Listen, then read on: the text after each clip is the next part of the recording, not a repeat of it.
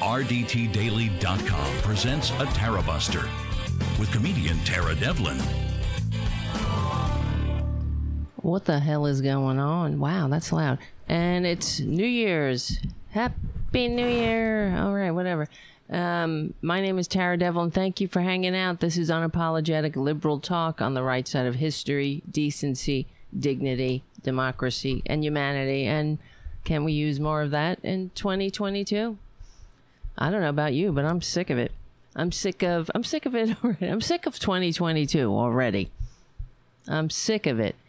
And we'll talk about it. Okay. What was I gonna say? Oh yeah, we meet here. Well, here's the thing, guys. I see Mark from Shaping Progress. Mark, our millennial correspondent. Mark Middlestat from Shaping Progress. Happy New Year. Join Mark in the chat room at youtube.com/C for channel/TaraBuster, and hopefully other people will show up, Mark. I heard that other people were coming to the show today. It's okay. We have to do the show. And there's Haiku. Nice to see you.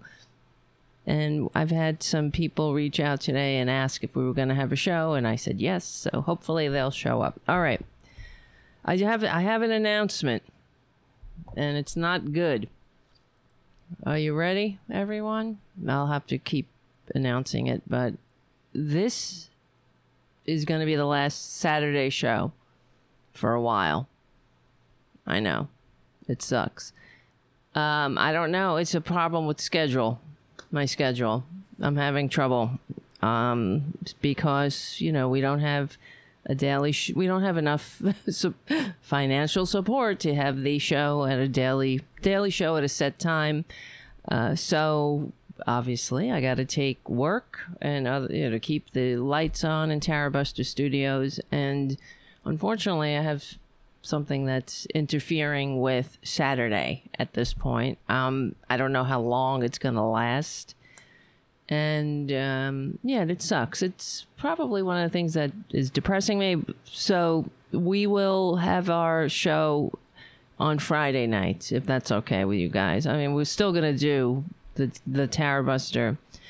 And I'll do as many as I can during the week. But the Friday, for now, will be our Tara Buster. And if you listen to the show on Progressive Voices or on a podcast, it really doesn't affect you. But it's really for the guys and gals who hang out in the chat room during the show. And that sucks. It sucks for me too. And maybe we'll come up with a plan B for Saturdays. Like Mark was saying, we could do some kind of Discord check-in on Saturday nights. We could probably do something like that. But I'm not able to do a full show on Saturdays at this time. Okay, hopefully we'll get back to it. It does upset me a lot because this is the time that we've been doing the show for years now. How many years? I don't remember. I was just a baby. I can't think that far back. But it is annoying. So, all right. That's the announcement. How's everybody doing? All right, good. But Friday will work. Okay, this is sad news, but Friday will work, says Richard W. And hopefully it's only temporary. I don't know how long. It might be a few months. It might be a year. Who knows? But it just sucks because you want to have a show at a set time so people know, okay, now I'm going to hang out in the Tara Buster chat room, right? So if the way it is, it sucks. All right. So hit the like and the notification bell so when we do go live, and we'll figure it out. I'm not quitting. All right. That's the thing. Will we quit ever? I don't think so. I don't know if I'll ever quit until they put me in the ground or wherever. But because what other choices do we have? And I have to say, during this pandemic, I don't know what the hell I'd do without you guys, to tell you the truth. Looking forward to seeing you and getting together, and even though it's just in this virtual atmosphere, it's something, right? And I do, and I love you. I do. I can't help it. You're just too damn lovable, guys. All right. Let's see. Yeah, never give up, Mark says. So we'll figure something out. Yeah, Friday will work, and we'll continue the discussion on Discord, Mark says. Mark C says. Yeah, and we'll talk. I'll talk to Mark, or Mark M, our millennial correspondent. We'll come up with something. Maybe, like you said, Saturday, we could do a Discord check-in or something like that. All right. Yeah, we can't afford to quit, JD says. It's true, because we have a lot of work to do. And, I'm glad to be with you guys. Hold on a second. I see that I'm blurry again. My webcam is blurry. I don't know why. All right. So, oh, God, guys, I'm so happy I did the show. I was wondering if we'd have an audience today, if anybody would show up. But already I see the chat room is filling up at youtube.com/C for channel/TaraBuster. So if you're any other platform, come to YouTube and hang out in the chat room. And, all right. What was it? Breathe. Sometimes I have to breathe. Okay, here. I was getting pissed off before the show, believe it or not. This is what I want to talk about right out of the gate. It's on my mind.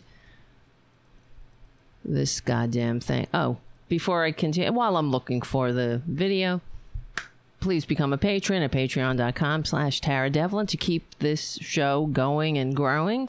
And we're on SoundCloud, iTunes, Stitcher. Give the show a good review on iTunes. That helps get us up in the whatever algorithm. And if people are looking for media, they might actually find this show or others like it, but hopefully this show. Because the way it is now, they find C.J. Pearson and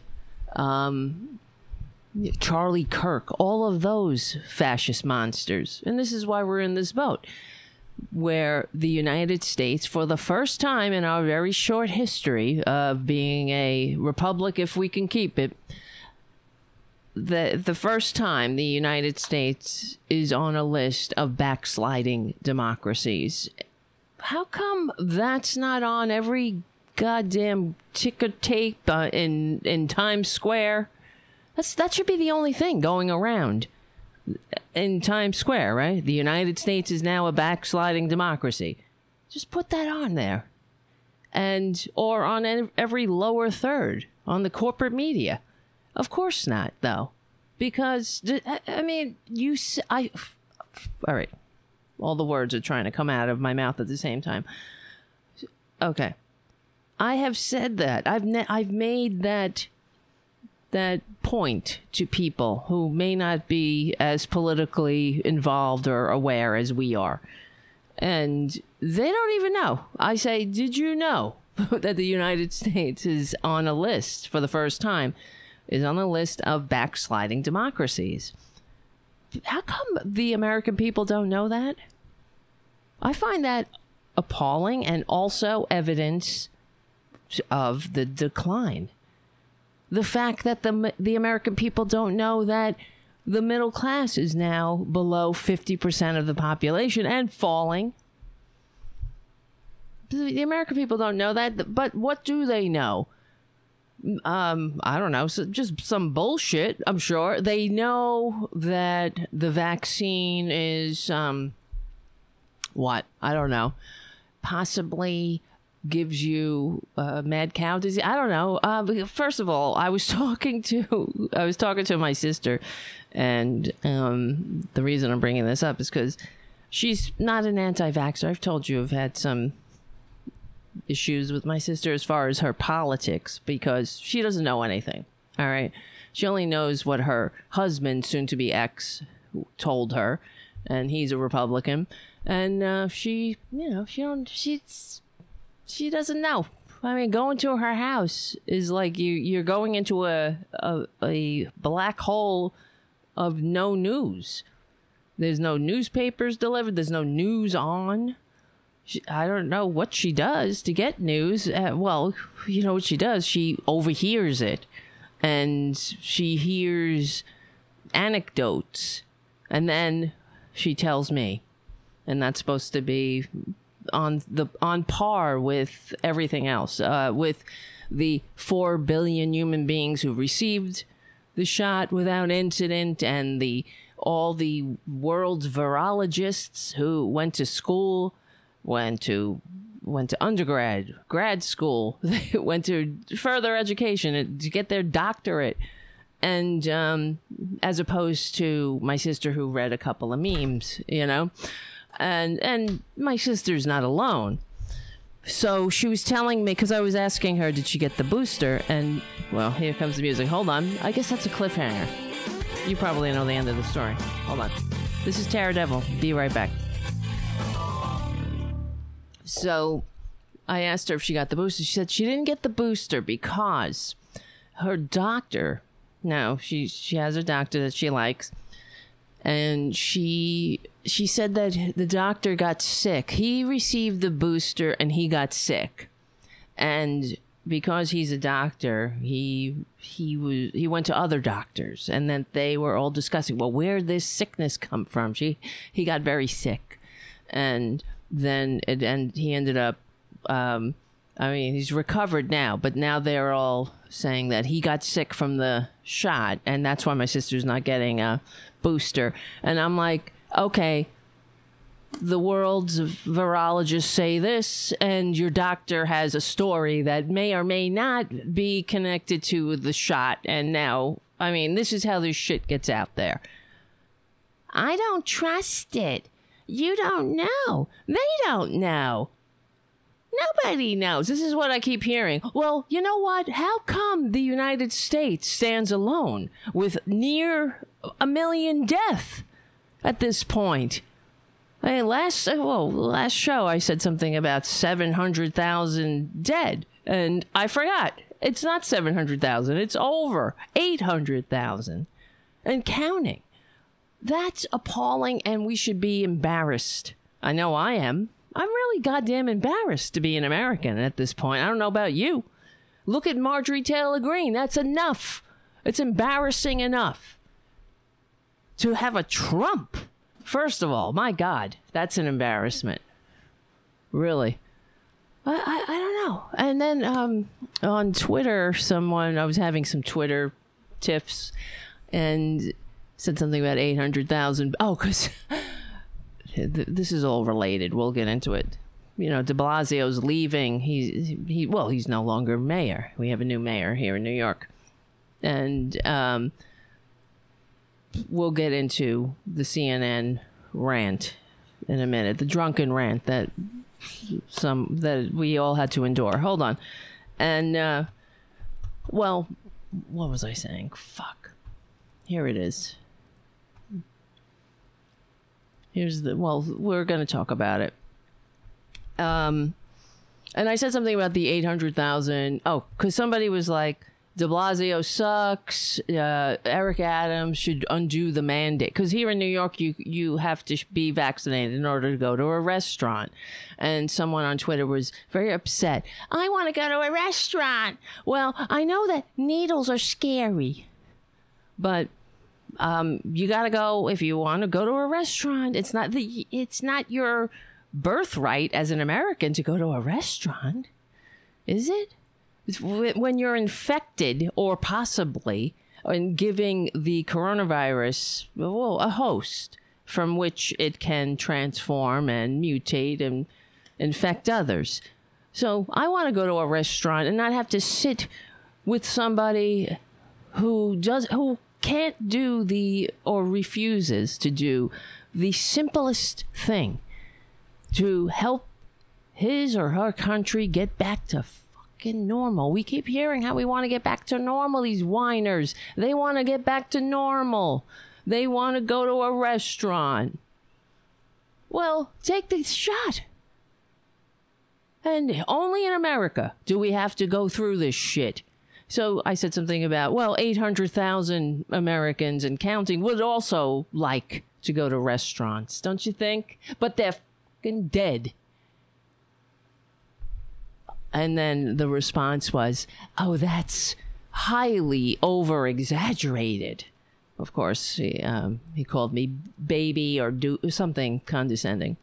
It's highly over-exaggerated. Yeah, because everybody's lying to them. The whole world's lying to the idiots. Everyone wants to track them. It's not a worldwide pandemic. It's a ruse to get tracking devices into the arms of rednecks. So we know when they go to the meth lab or where. I mean, who wants to track them? I know where they're going. Nowhere. They're boring. They don't get out of a tri-state area, these idiots. They don't go traveling anywhere. They don't leave their homes half the time. Well, I don't know about the home. They certainly don't get out much. That's the point. That's really true. And it's part of the problem because, well, the thing that can't be stopped, obviously, is progress. You can't stop time. You can't stop progress. And the fact is, the world is a very small place right now, as we know, just doing the show. We have people watching the show now from all different countries. We know that. It makes the world a small place. So when the idiots, when the assholes and the fascists will, same thing, I know, when they spread their bullshit lies, like saying how, universal healthcare is like Nazism. The people who aren't willfully ignorant know that's a lie. Young people know it's a lie because the world is a small place. We could talk to people in all different countries right now. It doesn't matter. You don't have to try that hard to get a window into the rest of the world. Although we know Republicans have no interest in seeing what goes on in the rest of the world because they have no intellectual curiosity. And therefore, that's why they vilify intellectuals and intellectual curiosity in itself. Ugh, it's so goddamn tedious, isn't it? So, it's just annoying because how do you argue with that? You don't. You don't argue with whenever a fact is presented, the retort is, that's not true. Fake news. That's exaggerated. That's fake news. It's not true. Like, who is trying to manipulate you? No. How about talk to some of these effing people who've lost loved ones. But you know what? Spare us, though. Spare us the mea culpa video where you're like, I wish, shoulda, coulda, woulda, had a vaccine. Can I get the vaccine now? That's what I keep hearing about with doctors. They're saying the people who end up in the hospital aren't vaccinated, and they're asking, can I get the vaccine now? And sorry, it's too late. I just wish if they don't want to get the vaccine, go. Good. Just leave us all alone. Go away. Have integrity, like the Unabomber, and go into the woods. You don't want to live. You don't want to play by society's rules in a time of crisis. Then get the out. Go. That's why I can't stand these pricks. They're whiners. And they don't have the integrity of the friggin' Unabomber. Not that you know what I'm saying, but at least the Unabomber, when he hated society and didn't want to play in society's reindeer games, he got his ass out of there. But, bombs aside, of course, but that's the Republicans. They're more deadly than the Unabomber, that's for sure, because the Unabomber how many did he kill? The Republicans, they're up to 800,000 and counting. Uh-oh. Here comes the music. I'm saying uh-oh because I see some Russian person is being rude. Somebody in the chat room We have a Russian troll in the chat room. That's the other thing. A lot of these, well, many of them. I haven't done a study myself, but we know that the Kremlin are, well, how do you say it? The Kremlin are the Russian intelligence. They're doing all they can to divide and conquer this country. They're the ones making these memes. They're the ones saying they're lying to you. They're the ones. Because in order to have a functioning republic, if we can keep it, you have to have a level of trust. There has to be an agreement on truth and reality, right?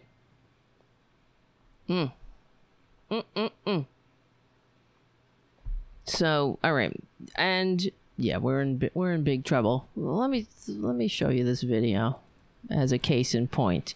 I don't know if you saw this guy, Andy Cohen is his name. Hold on a second.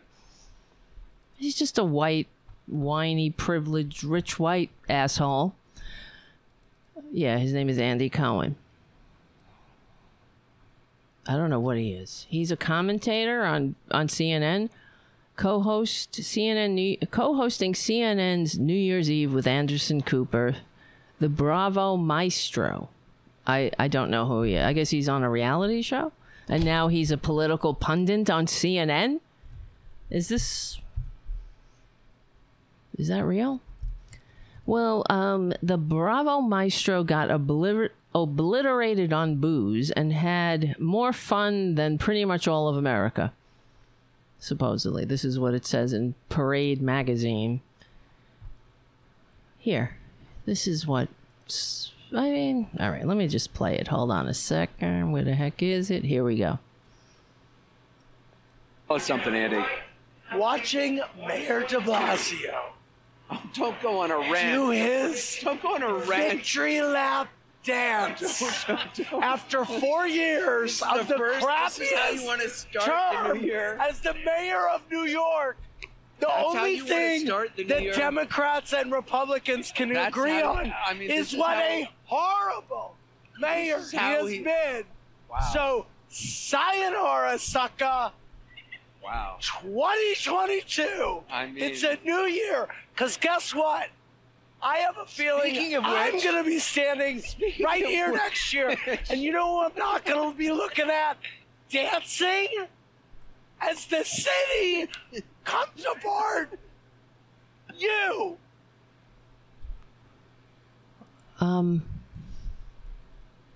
That really irritated me. Because, okay, it's New Year's Eve. Fine. Why would you put a drunken person on TV like that? And this annoys me on so many levels. First of all, the mainstream media, the corporate media sucks.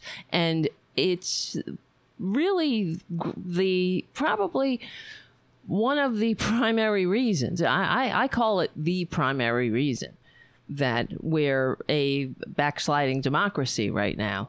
Without a broken, greed-centered corporate media that isn't doing its democratic mandate, its small d democratic mandate to inform the public so we have a functioning republic and we can keep it. CNN started the commodification of the news during the golden age of, during the Great Prosperity, when the American middle class was on the ascendant. We had a media that had, it seemed to have a responsibility to the public. Edward R. Murrow, Walter Cronkite, these were national treasures who the American people knew when they were listening to Cronkite, they were getting the truth. There was none of this bullshit. Fake news or somebody has an agenda. The agenda is democracy, you goddamn fascist pricks. That's what they can't stand. That's Republicans can't handle it. They hate democracy, so they want to get rid of it. And everything is commodified. They've taken the pillars of democracy and they turned it into just another scheme to make money. And that's why we're here. Because it doesn't matter. That's why the American people don't know we're a backsliding democracy. Shouldn't that be on the front page of every news? Really? Am I an alarmist here? Why? And and then you tweet and scream, and I do my dinky podcast and whatnot to try to cut through some of the bullshit, and maybe somebody will hear it, and it'll make a difference. Who knows? That's what we're doing. But how come that is the eternal shame of CNN, of the mainstream media, of all of them?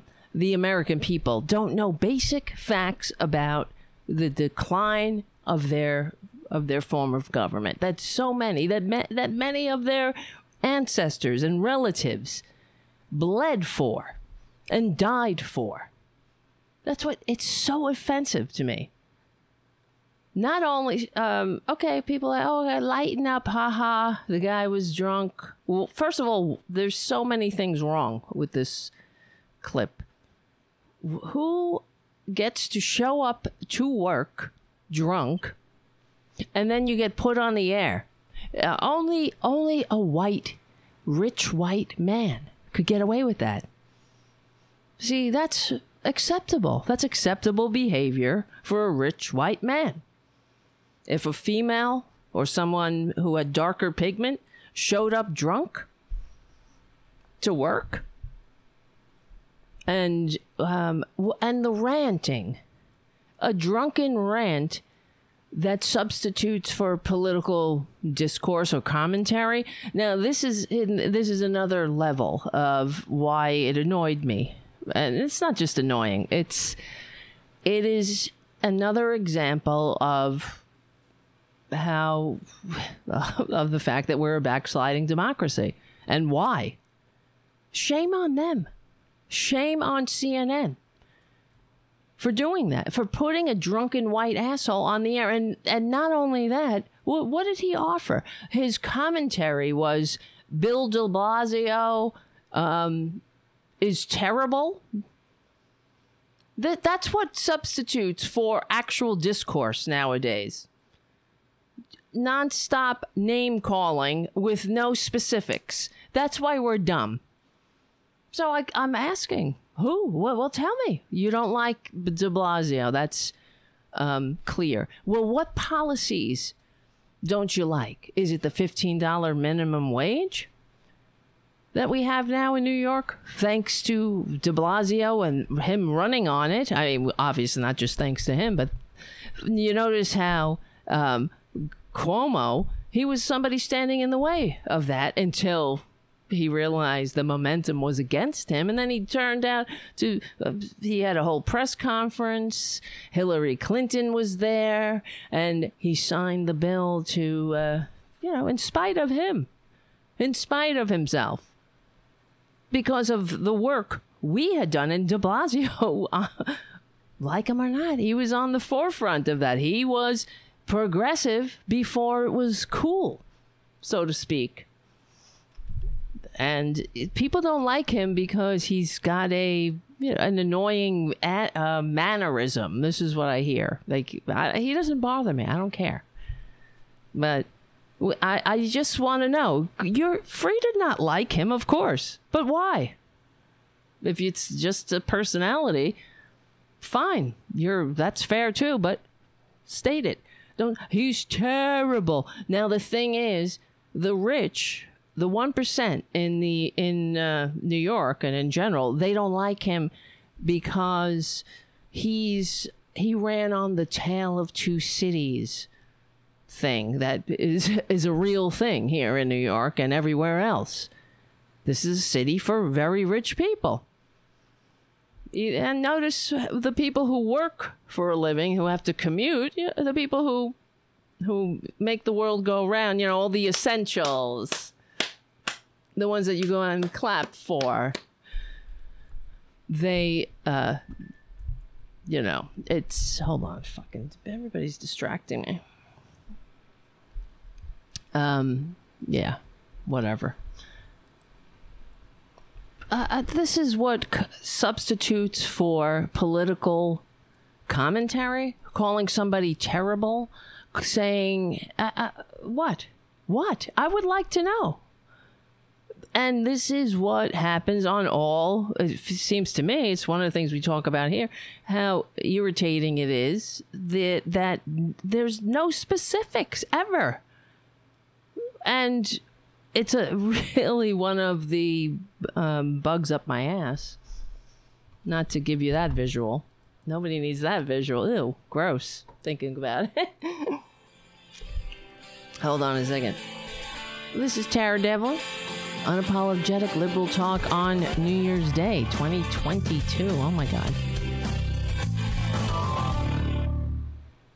And oh my lordy, before I continue, I just want to say, guys, what the hell? I see a bunch of super chats. Where is everybody?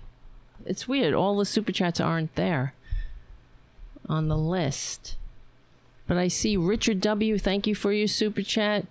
And thank you, JD, for your super chat in pounds. Hello, Tara and people in chat. Richard W. says, Happy New Year's. And another great show, Tara. Thank you. Mark C., thank you for your super chat and for your support. And, excuse me, thank you, Jim, for your super chat, of course. As always, Jim never fails to put the cover charge on the table. And thank you, Kunta Kinte, for your super chat in pounds, you lucky bastard. I hope you have a couch big enough for all of us, because we're coming over. It's so distressing. Now, you could say that the whatever went on on CNN, whatever the hell that was, with this asshole, Andy Cohen. Tell us something, Andy. Watching Mayor de Blasio Oh, don't go on a rant. do his Don't go on a rant. victory lap dance. See, After 4 years of the This is how you crappiest want to start the term new year. as the mayor of New York. what? I'm so confused. So can somebody explain to me what the problem is with him? Because I live in New York. I mean, yes, there's a problem with homelessness. Homelessness is out of control. But that's the problem in the United States. In fact, you know what's so distressing, too? I was talking to a friend. This is obviously just an anecdotal example. But my friend who had moved recently, and they were talking about their storage unit. They had to go put stuff in the storage unit. And they went to their storage unit, and there were an older couple, older couple, I don't know how old, but an older couple and a cat living in the storage unit, I guess near him or next to him. And he was telling me how upsetting it was. That obviously they were living there, and they had all their stuff in the storage unit, and the poor cat in a cage in the unit. And what kind of a fucking country allows old people to live in storage units? Because that's not about them, that's about us. We should be embarrassed. I know I am. I'm ashamed. The richest country on earth. And we let old people sleep in storage units with all their possessions, and God knows. It's disgusting.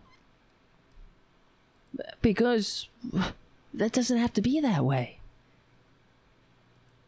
So tell me, here's the thing. Wait. That's why I ask all the time, what is it? Well, what's the problem? You don't like it? You don't like, for example, socialism? You don't like socialism? Why? Tell me the policies you don't like. Show me. Don't say Venezuela, Venezuela, Venezuela. You fucking, oh my God. What? What about Venezuela? I'm sorry to yell. I know the microphone might be louder. Okay. Venezuela, that's all you hear. Or Nazis. I hate Nazis, Marxism, communism. Same, like it's the same fucking thing. So, here's an article from Vox. This is a year old. It says, why Bill de Blasio is so hated. And the author is Emily Stewart. She writes, he might actually be kind of good and we are all bad. That's what she says. Most people would not insist on working out 11 miles from their home. I mean, that's one of the things that's annoying about him. He goes to work out every day. This is like little idiosyncrasies that irritate people about him. But this is, okay. What would you do? I don't know.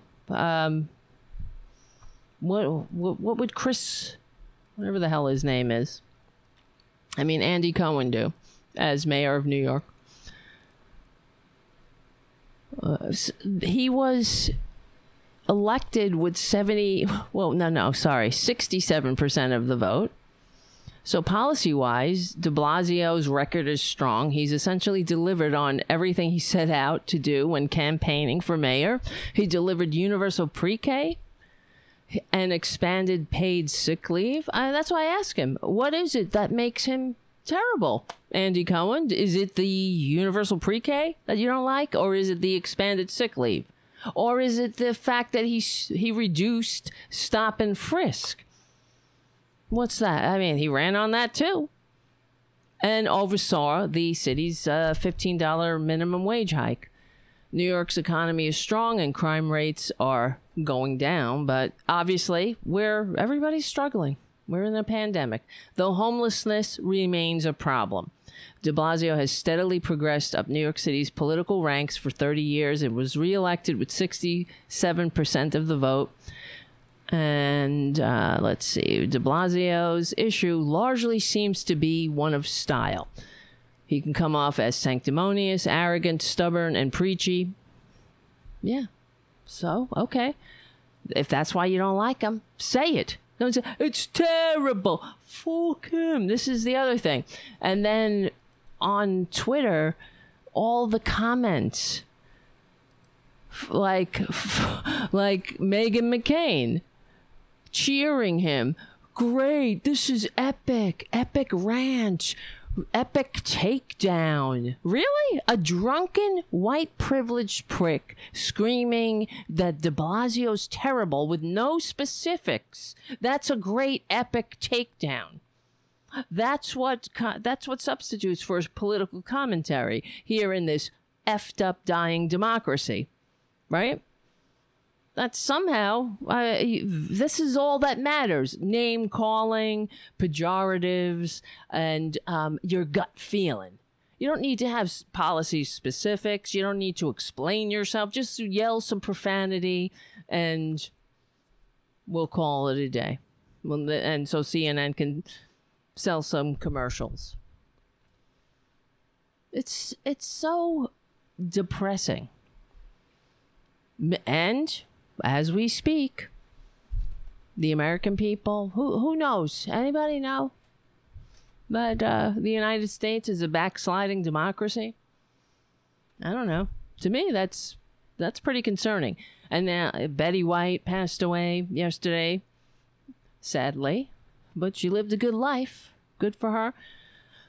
Anyway, that's a sad thing. Betty White passed away, but did we need wall-to-wall effing coverage for 6 hours? Or they might still be at it. I don't know. I turned it off after 15 minutes. I kept checking back in. Do we need a constant reminder of a life well lived? We'd all like that life well lived, but it's so much easier to do 6 hours about Betty White than it is to explain to the American people why it's not why having a country where the American people can't save $400 or where 80% live check to check and the rich pay no taxes and people like Meghan McCain can inherit their daddy's trust fund tax-free. That's not democracy. That's actually the death knell of democracy. Nobody know. We all know that Betty White. How many can tell? If I randomly polled Americans, I bet you they'd know that Betty White. Something about Betty White. Betty White was 99. Betty White. Who the hell knows? Random facts about Betty White. They'd know that over the fact that we are a backsliding democracy. And we should all be alarmed. I know I am. Oh, they're still at it? Winston on the chat says, yeah, they're still at it. Betty White, a life well lived. Good. Congratulations. I'd like a fucking life well lived, too. Oh, here's another thing. Many things, as you know. There's many, many things. This is also therapy. I call the show Therapy for the Resistance. It really is. Because it's all connected. It really is. We're divided in this country because we're sick. We have PTSD. They don't have the courage to unite us because greed is the only value that the American people supposedly give a shit about. Right? So on the last show, and I was explaining, sharing with you guys that I haven't been feeling well mentally, and I've been suffering from depression and feeling hopeless at times and whatnot. Well, not completely hopeless. I'm still here. And I shared because I know I'm not alone. I know that. And you guys confirmed it for me because I received a few emails and whatnot from people telling me that they're struggling too, and they're suffering too. And I received an email from Kay Petrini, she's a teacher, she's a friend, a supporter, a patron, and also she was, and I think she still is, Mike Malloy's education correspondent. And she wrote Kay's report card for Mike. So I just wanted to read what she wrote. Okay, she wrote, "Hi, Terry. Listen to the first part of last night's program. I'm going to listen to the rest on my run later today. And I wanted to let you know that you are not alone in feeling so down, despondent, despairing, and depressed, and whatever other words apply. I'm in a similar place, having spent most of my winter break from school crying. Christmas barely registered this year, and Christmas Eve, after a small burst of energy, I went to our local garden center and bought a small Charlie Brown tree. I managed to put some lights on it, but no decorations this year. No looking through all the beautiful ornaments from my grandmother. No hanging my dad's childhood Donald Duck ornament and missing him. None of that. It would have required mental and emotional energy that I ran out of a long time ago. And even though we have 5 more days of winter break, I'm already dreading going back to school next week. I mean, dreading. We hear a lot about healthcare workers being burnt out. I could never have imagined working in that field before COVID hit. Thinking about what it must be like now gives me nightmares. Teaching isn't far behind, though. In my case, it's not about the school or my colleagues or the kids. I'm incredibly lucky to be in an amazing public school, and I know it. This goes beyond any individual school. The problem is education in this country, period. Because we lack a true social safety net, schools serve roles they were never meant to serve. Childcare, nutrition, and mental health, just to name a few. This has led to ever-increasing and totally unrealistic demands being put on teachers to serve as a one-stop shop for America's children and youth. We're seeing the results of this now as teachers are leaving the profession in droves, either to pursue other careers or to retire. That leaves those of us who either can't or don't want to leave under that much more stress and strain. It's unsustainable. I don't know how much longer I can hang on. I need to, but I don't know if I can. Anyway, she writes, enough about me. I saw this article in Washington Post this morning and confirmed what we already knew. The sane people in this country are at a breaking point. The article focuses on the tragedy of one healthcare worker, but I think this applies to most of us. Not the suicide part, but the emotional despair and burnout. So the article Kay shared is about a respiratory therapist who committed suicide, and it's just one story, one of many, I'm sure. And this is a problem. This is a tragedy. Why should we be in this boat? Because the United States is no longer the land of the free. We are the United States of serfs and lords. And we might as well be, I don't know, add to that something about being the willfully ignorant United States of serfs and lords. I've never seen more people so dedicated to their stupidity than in this fucking country. Is it that, excuse my language, I shouldn't have cursed there. I should have just, it's just the frustration, you know, I guess the cursing makes me, it's sort of like a stress release, but it's lazy. Unreal.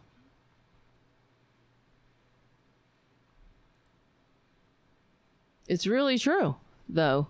Oh, here, wait, hold on a sec. I'm looking for this one thing.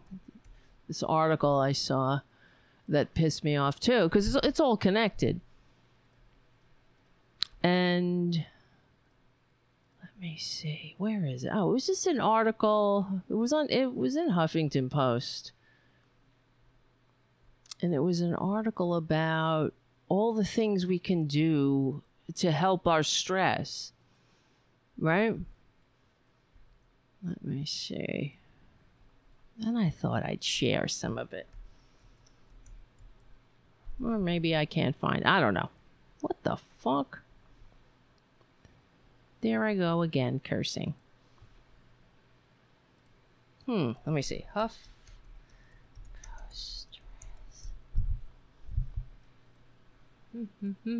You guys can talk amongst yourself while I look this up. Well, whatever. There were a bunch of suggestions, like, I'll just give you the rundown. There were some suggestions like burn some candles. Don't forget yourself. Put yourself first. What else? Oh, make sure you drink plenty of fluids. Get plenty of sleep too, because sleep can really hurt when hurt your stress level. And nothing in there about living wages, time off, family leave, universal health care, being able to save $400, save for an emergency, or just take a fucking mental health day. Oh, we don't have that. None of that there. I think that would help stress. Not being the least upwardly mobile with the widest income gap, not having to fight constantly, to cut through the stupidity and the ignorance of one. I mean, the American people are. You will never go broke betting on the stupidity of the American people. But wait here. For example, earlier today, you might have seen this. Republicans they need to divide the American people on, especially along racial lines, but it is about dividing the working people of this country, because they know that if the working people ever truly get together, it's over for the autocracy. It's over for the 1%. Not for the 1%, but it would be over for the autocracy, for the oligarchy. That's what they're doing. Don't make any mistakes, or don't be distracted, confused, or don't think that you're in denial. They are putting an autocracy together. If they're successful, this country will be like Russia.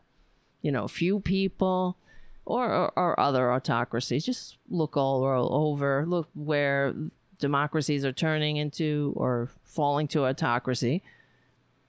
That's what's happening here. You don't get on a list of backsliding democracies if it's working.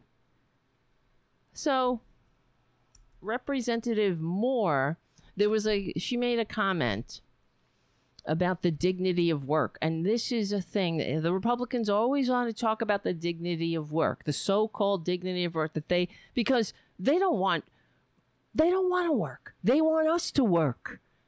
And they think that they really hate the American people. And it's another case in point. They hate the working class. They hate us.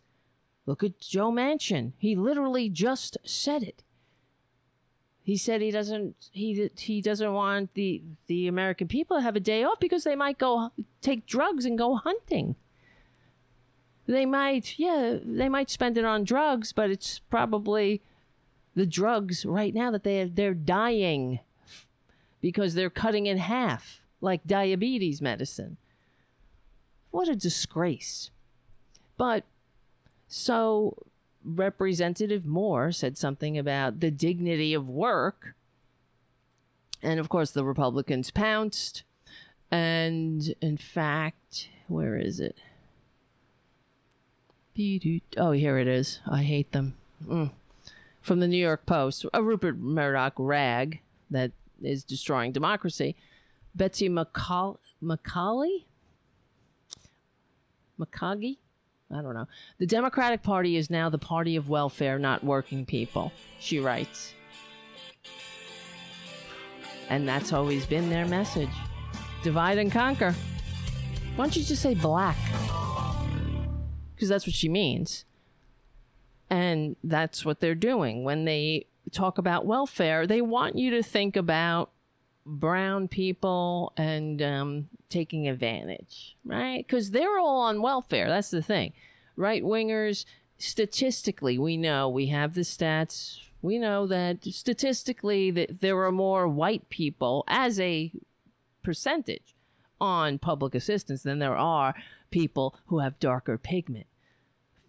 Truth doesn't matter, though. We know that. So she writes, Betsy whatever the hell says, the Democratic Party used to call itself the party of working people and hail the dignity of work. Who the fuck? The dignity of work. This pisses me off. As if working people don't know.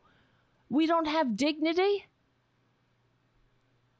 We don't. We need to learn the dignity of, and this is an old trope. This is a racist trope, and it goes back to, well, it's a trope that slave people who were pro-slavery would use, because they were just teaching the enslaved the dignity of work. What would they do without that? That's not just me speculating. Look it up. Unlike other people who get $1 million contracts, I don't just throw shit out there without backing it up. So, Here, she writes, Democratic Party used to hail the dignity of work. No more. Now Democrats want to guarantee people who choose not to work an income funded by the suckers who show up for employment. That's always been their mantra. It's bullshit. It's fucking bullshit, and I meant to curse there. I apologize, but still. This is a divisive tactic built on nothing but racist effing lies. That's it. Divide and conquer. Don't fall for it. Don't be dumb. If you're a Republican passing through, don't be stupid. Because you know who needs to be taught the dignity of work? Not you, not me, it's the 1%. They're the ones who don't want to work. They want you to work. And they want to give you an applause, though, at 7 o'clock. Put it in an envelope. Put it in policy. Fortunately, these self-appointed... Wait, here we go.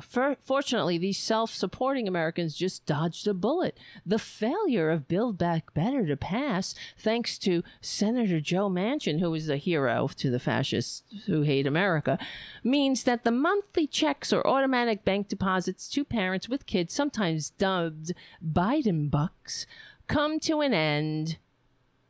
Oh, well... They only lifted, how many? Let's see. Biden child credit lifted millions. How many out of, I think it raised or lowered the poverty. Lowered poverty rate. Let's see. Yeah, cut poverty. What the hell? Doesn't say. Biden's... Oh, God. Fucking Christ. I'm looking at... I'm trying to find out the exact stat. But, of course, you have to weed through all of the fascist lies. Here's one. Biden's child poverty progress isn't real. Yeah, don't believe your lying eyes or the numbers. It's not real. It's not real, everybody. Don't even bother then. And who needs to have policy or come up with anything or even have some logical retort to your opponent when all you can say, well, all you have to say is, it's not real. It's not real. That's it. Lazy, though, right? It's just... They don't even have to come up with anything imaginative anymore. So this bitch from the Post says, for working people, the monthly payments were merely an advance on their tax refunds. But parents who choose not to work have been getting no strings attached money to their to support their non-working lifestyles. Now, who the fuck is this bitch?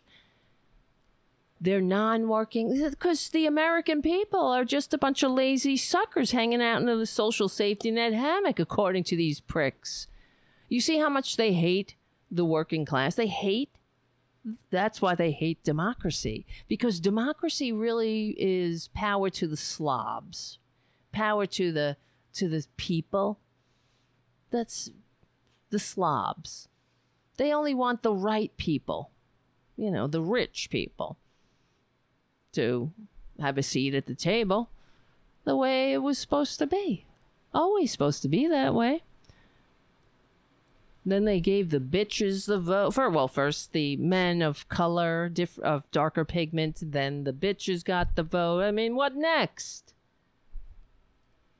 The 1%, they're taking care of this whole pesky democracy thingy. They never liked it. They never wanted it. They want the illusion of it. They need you to have the illusion of freedom. It's like the Matrix. While they plug you in and tell you and shame you. Well, if you make the mistake of being a human being and maybe falling ill or something, then go die. Go die, buddy. You're not working? You don't know the dignity of work? anymore. As if we're just hanging out here, that we have such an expansive and pervasive and generous social safety net here in the United States of serfs and lords, which we have, by the way, we don't. We have the worst social safety net in the entire OECD, well, who knows, but the Western democracies, it's the worst because we don't have benefits that poorer countries consider birthright, like medical care, days off, shit like that.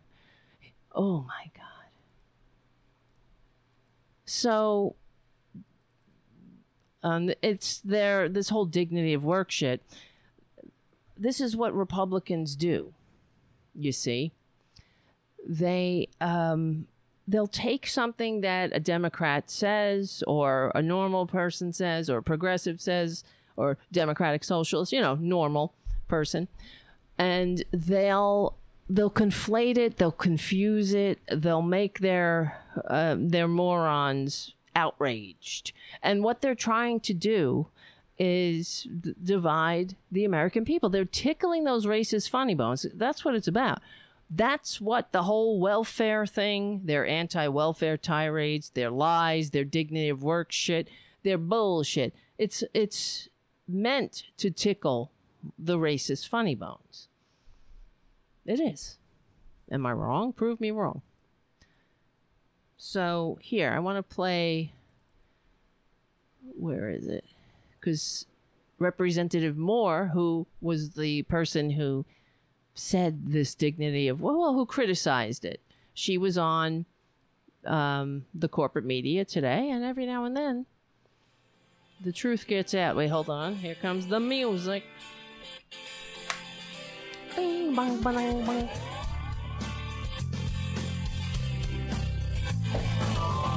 All right. I swear, this year I'm going to paint this wall. Get rid of these CDs. It's starting to be more than embarrassing. Might as well have 8-track tapes up there now, right?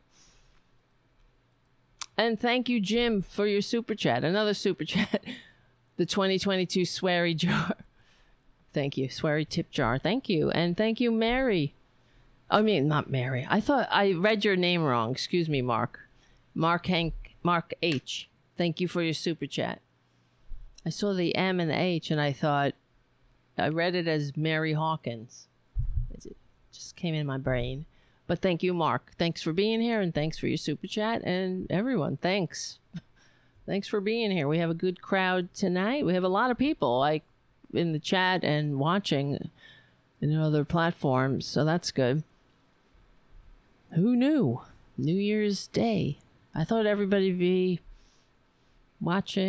binge watching something to distract them from the decline of the American experiment. I don't know. Here's Rep. Moore. She's defending what she says, and I thought it was brilliant. Here. I want to play some sound that has gotten a lot of traction, especially from conservatives. Of course, because, see, it's gotten traction from conservatives because conservatives understand what she said. They know that. They know she was not telling people to stay home and not work. That's not what she was saying. But complex thinking. And they understand that their dupes are easily played. So it doesn't really matter what the representative says or what the truth is. They will take that and they'll run with it like all of the other things that they run with to divide the American people. It doesn't matter what's true, what isn't. They saw an opportunity to tickle those racist funny bones and divide the American working class. But here, this is how you handle it. Talking about the so-called, as you put it, as is put, the dignity of work. Let's take a listen to what you had to say, and then we'll talk on the other side. I just want to close before my time is up to talk about the so-called dignity of work. That's like hearing a fingernail on a chalkboard. That's the same kind of rhetoric they've always used to describe the situation of welfare recipients. I mean, you're supposed to just go to work, take any old kind of job, even if you have no child care, you don't have a livable wage, you can afford transportation to the school, and no family leave, no time off. Right. So because of this, you've got Betsy McCaughey, a former New York lieutenant governor, using the first part of that statement to call Democrats the party of welfare, call welfare recipients moochers. I want to give you an opportunity to talk to me and talk to our viewers about what you meant there, about your own experiences, what contributed. Oh, and of course, you notice the pigment of the representative who said those remarks. That's another thing. The Republicans, when they saw that, that's like a rabid dog on a chicken wing. They're like, run with this shit. We're going to tickle those racist funny bones. Oh, baby. They probably were, pleasuring themselves when tweeting. They were so delighted to have this opportunity to divide and conquer the middle class yet again. Oh, not the middle class. The working class / working poor. Ugh. To you wanting to make clear that statement? Well, let me start out by complimenting myself on that statement. I meant every single word of it. Of course there's a dignity in work. I'm sure you feel very dignified in your job. I feel dignified in my job. And people who, clean people's behinds in the nursing home, clean up their vomit, feel dignity too. And they ought to be able to be paid a decent wage for this dignified work and not be told that they should just take any old kind of job, not enough money to be able, as Reverend Jackson would say, to afford health care for themselves if they were to get sick, not be able to feed their children. It costs money to go to work. You have to have your hair done. You have to have a shave and a haircut. It costs $2 to get a Starbucks on your way to work.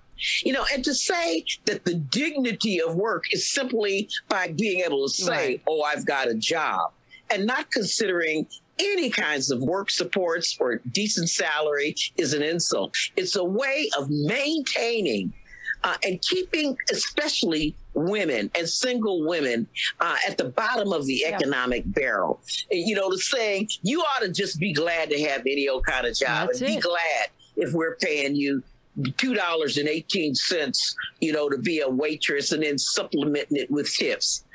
You should just be glad to have a job. Now, the rest of us feel very dignified because we're making six figures, but you go doing the dirty work in society and just shut up and be glad. Yep. And dare you make one dime above $13 an hour, and we're going to take away your child care. We're going to take away food stamps. We're going to take away your health care. There's no dignity in being a slave. Yes.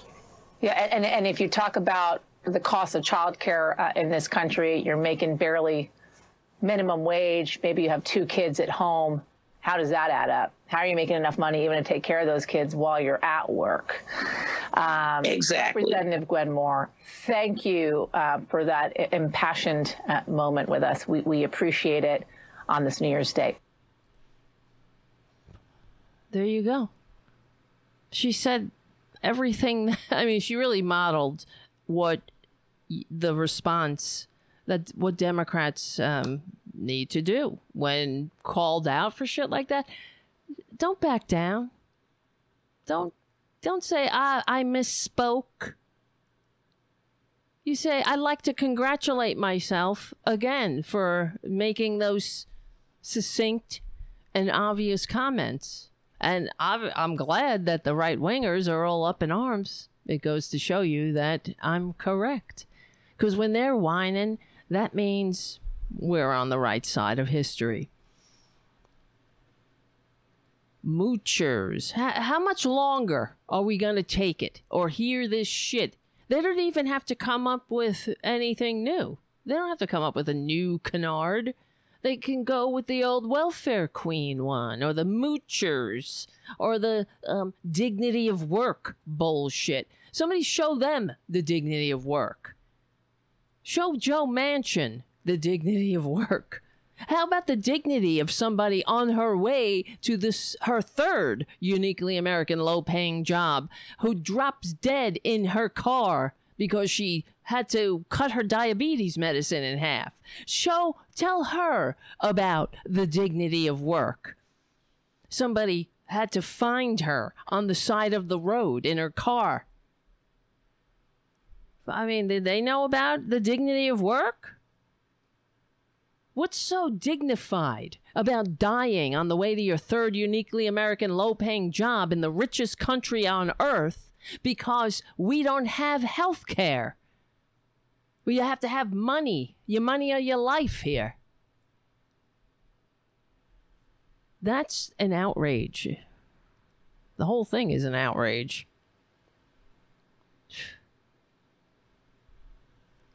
But that's how you do it. That's how Dems got to do. Don't back down. If that were Obama or any other corporate Dem, they would be like, well, I misspoke. Of course, they would never say anything like that. They would be the ones talking about the dignity of work. They'd be the ones adopting Republican talking points and running with them because they think that they're going to win by getting Republicans to vote for them. I can't stand it. And you guys know, we talk about it on the show, how disturbing it is to watch the corporate media who are destroying this country, how they go from one story about how Trump orchestrated January 6th, how Trump, lied about the pandemic, how the Republicans from sea to shining sea are manipulating the voting rolls, are destroying democracy, small d democracy, on one hand. And then the next story is, can Joe Biden hold on to the Senate? Or can the Democrats hold on to the Senate or the House? And blah, blah, blah. What's this mean for Joe Biden's agenda? Hey, it's not Joe Biden's agenda. We're battling fascism. We have a fascist coup in progress, and we're trying to prevent it from being successful. Can you try to work with us here, corporate media? Really, after we save democracy, you can go back to being a bunch of greed-centered pricks who don't give a crap. Oof. Thank you, J. Elza J, for your super chat. Happy New Year, Tara. Thank you for your brilliant show. Thank you. Let's get the majority in 2022. Disappear the CPAC slave senators. Absolutely. I hope so. I don't know, man. If we don't if we allow the Republicans to seize power illegitimately, we're done. The country's done. This is what I hear. And that's another thing on corporate media. You'll hear that. You'll hear some of the pundits get that out, and that'll slip through in the conversation. But it doesn't seem serious when you're saying, on one hand, this is an existential threat to democracy, and then on the other hand, will Trump run again? Why are you framing it like that? They do more harm by legitimizing Trump and the Republicans rather than continuously calling them out for the anti-American, undemocratic fascists that they are. Here's an article I found that I thought was well written and succinct, but I don't have an author. It's from a blog called resilience.org, and there's no name on it. Unless I missed it, but I'll read it, and we'll peruse it. It's called The United States, an Obituary. It was written in June of 2020. The United States was problematic from the start.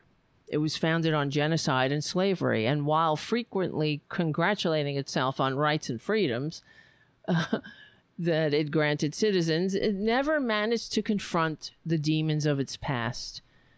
The question would arise repeatedly, generation after generation, rights and freedoms for whom? Nevertheless, the immigrants who founded a nation on a stolen continent managed to show up in the right place at the right time.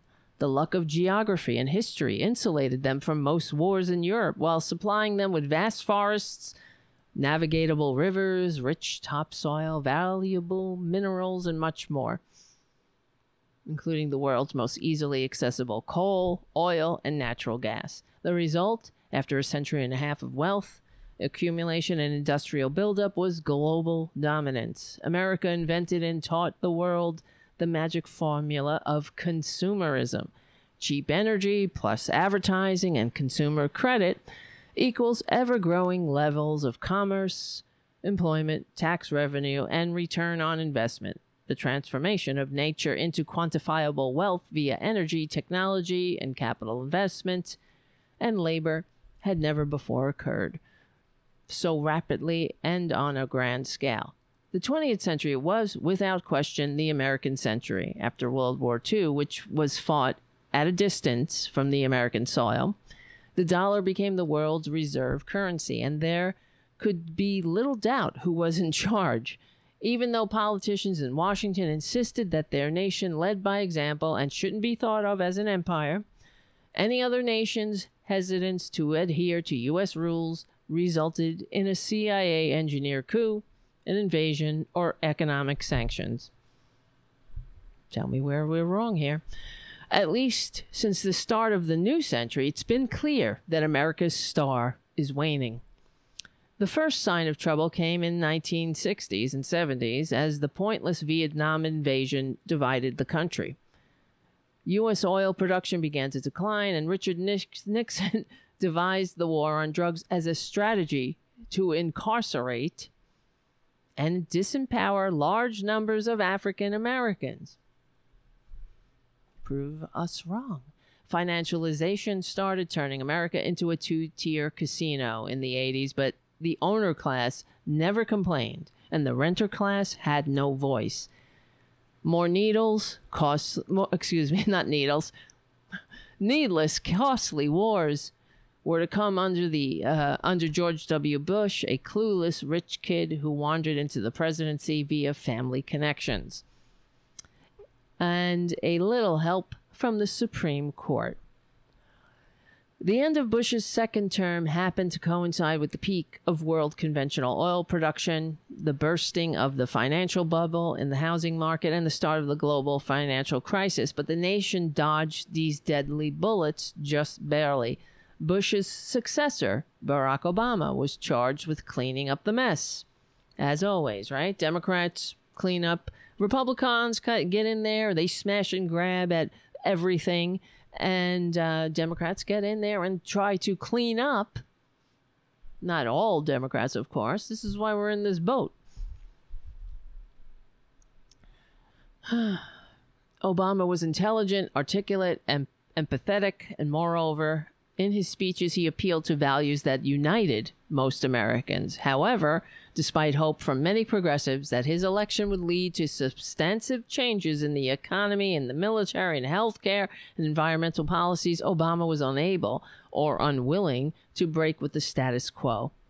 And I can argue that that's why we're in this boat. Yes, Trump was a backlash against having a president of darker pigment, but the fact that Obama was not FDR opened us up to Trump, because the Democrats, they didn't have to roll over for Mitch McConnell, and they continue to roll. They roll over all the time. Even now, when we're talking about the Supreme Court, when they ask President Biden about stacking the courts or packing the courts, Why doesn't the president go back at them? We're not packing the courts. We're unpacking it. They already packed it. The Republicans turned the court into yet another political football. And in spite of the fact that they're a minority party who receive fewer votes and represent fewer Americans who don't want what they're pushing on us, I'm sick of it already. These filthy fascists on the Supreme Court who have no honor and integrity. They don't. They hate America. They hate democracy, and that's why they went along with Mitch McConnell's dirty tricks. Otherwise, they'd say, "No thanks. I'm not going to be part of your assault on democracy." No, but they don't like democracy. They never did. That's why Amy Coney, handmaid bitch Barrett, is on the Supreme Court. She couldn't even wait for RGB's body to be cold. She wasn't even in the ground. How dare they? Her dying wish was that her seat be filled by the person who won the election, the one who received the most votes, because the American people don't want what these fascists are shoving down our throats. I hate them. And you know what's going to piss me off even more? Because they're coming with this a ruling about open carry of guns. So in New York, we have tight gun laws or whatever. And now the Supreme Court is going to come in and say that we can all carry on the subways and shit like that. We'll just turn this country into a shithole even worse than it already is. It's already an armed madhouse where the young people all have PTSD from the live shooter drills. I have PTSD from their PTSD. Fucking disgusting. They're disgusting. You get it yet? This is about saving democracy and stand up like we just witnessed. We just witnessed, one of our representatives model that. Representative Moore. When a Republican attacks you, you say, "Great, that means I'm doing it right." When they're whining, that means we're on the right side of history. Oh, bruh. So the article continues. Barack Obama was charged with cleaning up the mess. However, despite hope from many progressives that his election would lead to substantive changes, crucially, he failed to prevent Treasury and Federal Reserve officials from crafting a recovery that rewarded the investor class while further immiserating wage laborers. Anybody? That's what he did. Speculators now flush with bailout cash were eager to identify the next big thing. Many thought they found it in the fracking frenzy. Oh, brother. This is the end of the progressive part of the show. Progressive Voices, excuse me. Not progressive part. It's always progressive. We're on the right side of history. We will win. That's all I can say. We're on the right side of history. We're on the right side of decency, dignity, and democracy. Happy New Year, everyone. My name is Tara Devlin. Become a patron at patreon.com/Tara Devlin to keep the real liberal media going and growing. Remember, we will win. We stick together. We win. My name is Tara Devlin. I'll see you soon. All right, we're back. Time just snuck up on me there.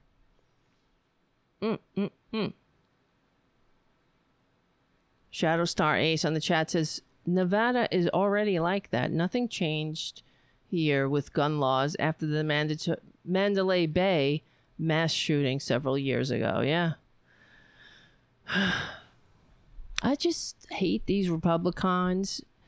You notice how they're constantly whining about how we want to shove shit down their throats. That's one of their things. Somebody's always shoving something down their throats. And I know, calling Dr. Freud, get in here, Freud, and have a field day with these effers. Everyone's always shoving it down their throats. But when we're shoving it down their throats, we're talking about health care, $15 minimum wage, days off, retirement security, living wages, shoving it down your throats. That they love. Like, oh, you know what we shove down their throats? Their pre-existing conditions protections. I remember sitting in these town halls and these whiners were freaking out, screaming and yelling.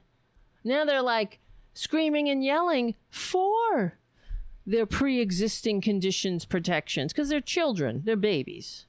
Little babies who want all the benefits of recovery and not of civilization, and they don't want to do any of the work. They don't want any of the responsibilities. Right? It's true. That's why they're like, I want all my pre-existing conditions protections, but I don't want the mandate. No mandates. You know why Republicans are all about, no mandates? It's because what they're saying is no unity. They like to say mandates because they're like, you can't tell me what to do. Well, how come all over the fucking world everyone's doing what they're supposed to do? You can't tell me. They're just contrarian. That's all. They have no alternative. Just being an asshole isn't a policy. Just being somebody who's like, no, that's not a policy. Well, it is for them, I guess. But all over the world, how come we're the only country? Let me see. Where, nearly 1 million are dead. And what's it going to take? Maybe 1 million? You want maybe 2 million. Are you going to believe it? No, they won't believe it. Unless they see 200 million corpses. 2 million corpses. But even then, fake news, fake news, fake news. I hate them. You can't win with this. There's no winning because they refuse to even... They refuse. They don't want a democracy. I don't even know how to say it anymore. Can we all get to the point where we don't have to pretend that Republicans are working for a democracy? They don't want a democracy. And no, corporate media, it's not court packing when we're trying to fix what was packed. We're fixing the corruption. We're trying. Well, not yet, but that's what I can't stand with these Democrats. Stop apologizing. Don't use Republican talking points. And when they try to put these talking points on you, you correct them. Don't let it lay there on the floor like a steaming pile of Republican poo, which stinks even worse than the poo of normal people. God.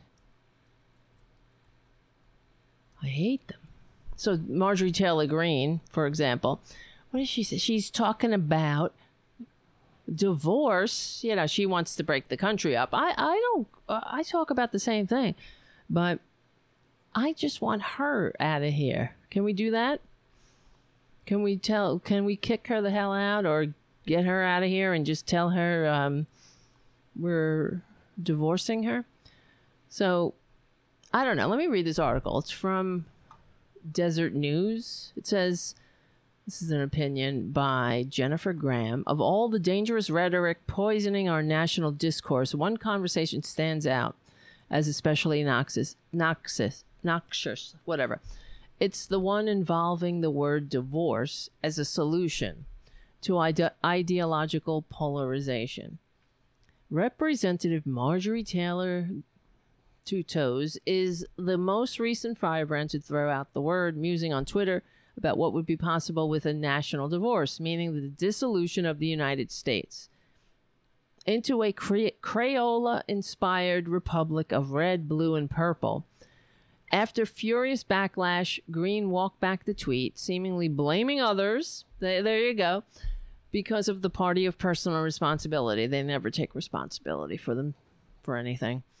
Saying it's sadly a popular idea with Republicans, and justifying such talk by suggesting that the threat of divorce is a healthy form of conflict resolution. It's a wake-up call to one of the offending other that they've had enough. Fuck you, Marjorie. We've had enough. We've had enough of you, Marjorie, and your antics and your lies and your toes. That's bad enough.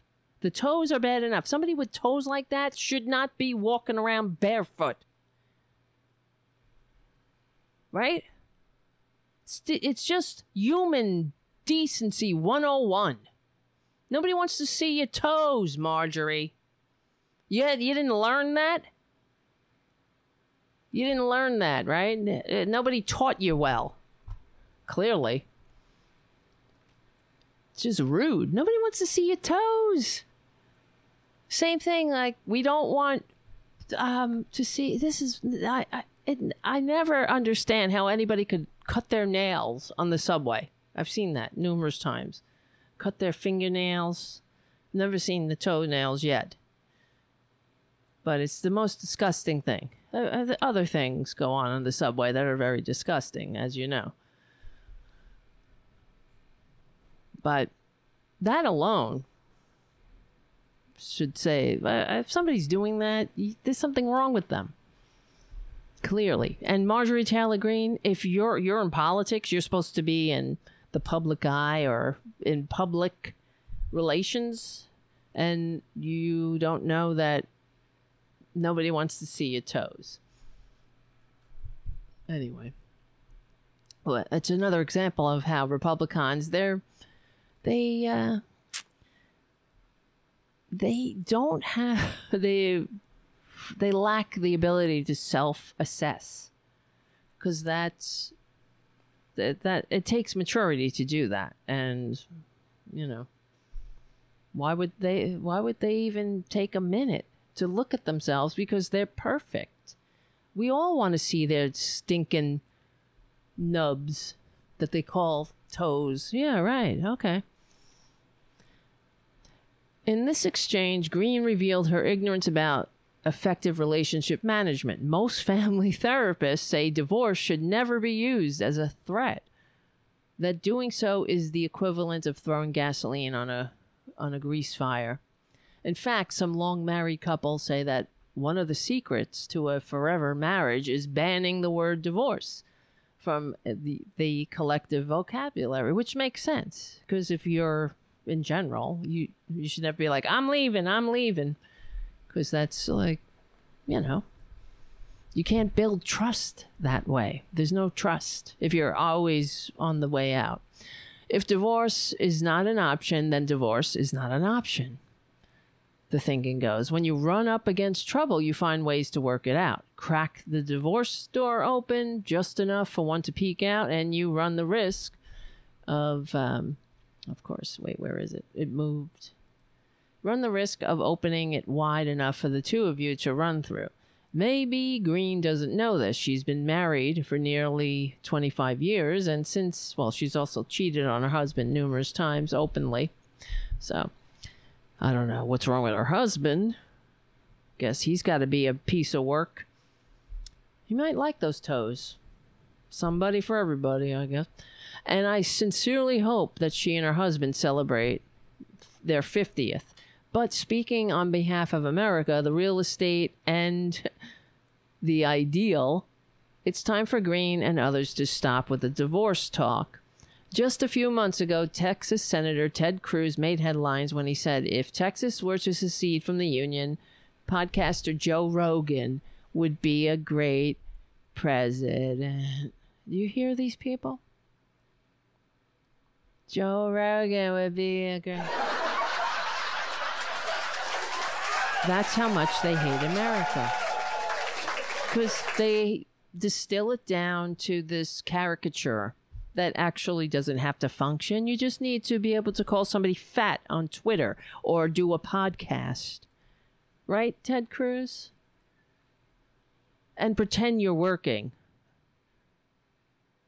And when your state's in a crisis, fuck off to Cancun with your wife. Scums. Joe Rogan would be a great president. Oh, Ted. Because you love America, right? Who would say that? This is a senator. And, you know, we have a lot of problems in this country. Being sophomoric and stupid is one of them. I think Joe Rogan would be a great president. Oh, you fucking lick spittle. You embarrassing scum. I can't. I don't know how much longer I can take it. It was a joke, apparently. Ha ha ha. Cruz also said that if Texit were to occur, then I think we would take NASA and we take the military and we take the oil.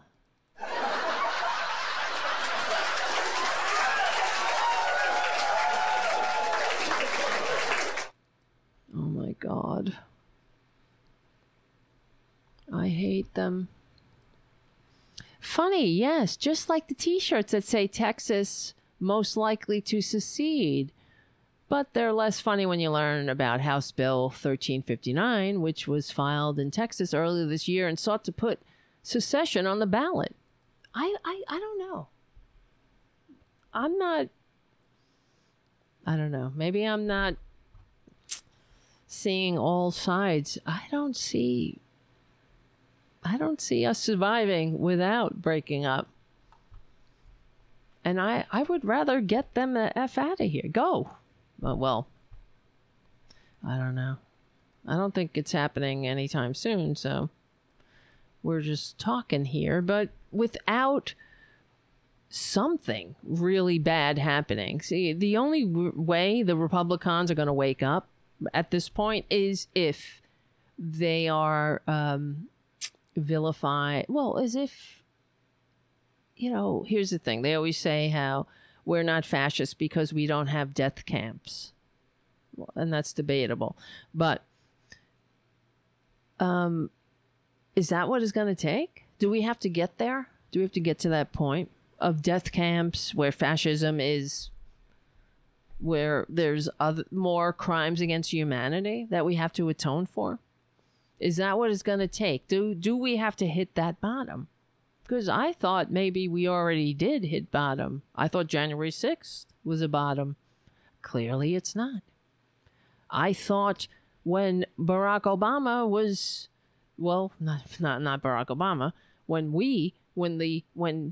Mitch McConnell stole a Supreme Court seat, more than one, against the American people. He stole it from us, not from Obama. We elected Obama twice in 2 landslide elections to fulfill his constitutionally prescribed role to nominate a Supreme Court justice.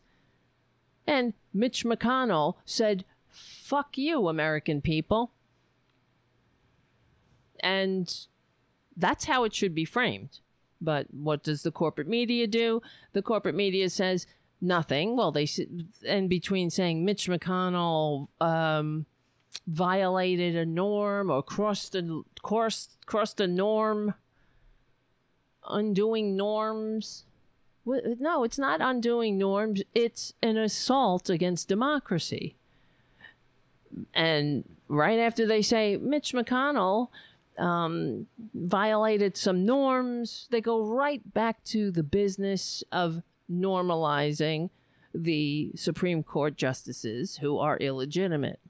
They're all illegitimate. And they all lied. That's another thing. They all lied under oath. Talking about precedent. Now they're coming for Roe v. Wade, and it's going to be overturned. They didn't do this for 30 years. They didn't try to destroy democracy for 30 years and try to pack the courts with their fascist flunkies like all fascists do. They didn't do that to say, oh, we're going to take a mulligan here. They're after democracy. And if that means destroying the freedom of the American people to be able to choose whether they bring a pregnancy to term or not, for whatever reason, it's none of your fucking business. Excuse me. I know, obviously, I'm battling myself here. Unreal. So, the article about this secession, not the TV show. Oh, no, that's Succession. This is secession. Funny, yes, just like the t-shirts that dub Texas most likely to succeed, but secede is not a joke. The article continues, growing up in South Carolina, the first state to secede from the Union. I know a lost cause when I see one. Yet the casualness with which a national divorce is being bandied about should concern people of all political ideologies, as should the uptick of people who consider it a reasonable idea. Earlier this year, the Center for Politics at the University of Virginia found that 41% of people who voted for Biden and 52% who voted for asshole, the con man, somewhat agreed that blue states and red states should form their own countries. Increasingly, there's talk of America as a failed experiment. Yeah. What do you think? While blithely ignoring the new and catastrophic set of problems that would derive from the disintegration of the country. As the National Review editor Rick Lowry wrote for Politico, the deleterious effects of a breakup would be enormous. A disaggregated United States would be instantly less powerful. Good. Indeed, Russia and China would be delighted. Well, I don't know. Well, that's debatable. Of course they would, like the dissolution of the United States. But I don't know if we're that powerful now, being an anti-democratic, backsliding democracy where you can't save $400. And the American people, 80% live check to check, can't retire. Well, 1/3 can't retire. 80% live check to check, but I don't know. Let's see. Among the catastrophes you would wish on an adversary, secessionist movements potentially leading to civil conflict are high on the list. Lowry also warned that the economic fallout of a national divorce would be severe, and that for those who could look beyond their own narrow interests, the cause of democracy worldwide would suffer. They don't care. We can save democracy and save ourselves by cordoning off the diseased part. Isn't that what you would do? If you have a disease, if you have cancer, wouldn't you want to lance that boil and get it the fuck out of here? And then they can look at, hey, they can walk around. They can have Trump as their king. They can have guns. They can all walk around like they're living in like it's high noon at the OK Corral. Look at that. Hey, you're free. No health care, no government schools. Look at that. Taxes for the rich. Just taxes. You just pay your taxes and goes right up to the rich, goes to the rich, and you can have your militias, right? You don't need a National Guard. You could activate the Proud Prick militia. I don't know. And here in the normal part of the United States, we could have a democracy, health care. living wages, days off, retirement, like the rest of the world. All right. Let's see. In fact, talk of a national divorce while we're at the threshold of our 250th anniversary seems much like a couple that announces a separation on their 49th year of marriage. Who cares? It's not so much of a failure of the marriage and an entity that had endured for so much, but a failure of individuals. Who cares? Talk of America failing isn't new, blah, blah, blah. In particular, George Washington thought that partisanship would end America. Thomas Jefferson believed the end would come from sectional divisions and conflict over slavery. Alexander Hamilton, a weak federal government, and John Adams, the lack of virtue among citizens. He said, there is so much rascality, like rascals, so much venality and corruption, so much avarice and ambition, such rage for profit and commerce. Adams wrote, well, what's changed? There is indeed much rascality afoot, some of it within the halls of Congress, more of it on Twitter. But 246 years after Adams rued the citizenry's character, America and its ideals still exist. Here we go. Now we get the patriotic talk, right? The patriotic pep talk. Here we go. Despite the rascality, 246 years after Adams rued the citizenry's character, America and its ideals still exist independent of bickering voices. So you say. What the heck is going on? I'm looking for my something here and I can't find it.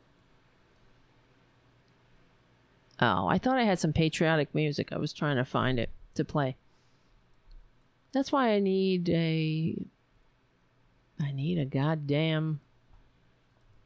producer up in this bitch. Let me see. Whatever. Beep, beep, beep, beep, beep. That's what I was looking for. Ba, ba, ba, ba, ba, ba, ba. La, da, da, da, do. Do, do, do, do. That's not it. Oh, well, whatever. All right. Preventing a national divorce and its devastating consequences is actually quite simple. Stop seeing divorce as an option. All right. Ask others to stop using the word and close the door. Okay, great. That's it. We're done then, right? Oh, hi, Tara Jr. Hi, honey. How you doing? You can sit there. Just sit and be nice. Don't step on anything. No stepping on the keyboard. No stepping on nothing. All right? All right, good. Oh my God, what?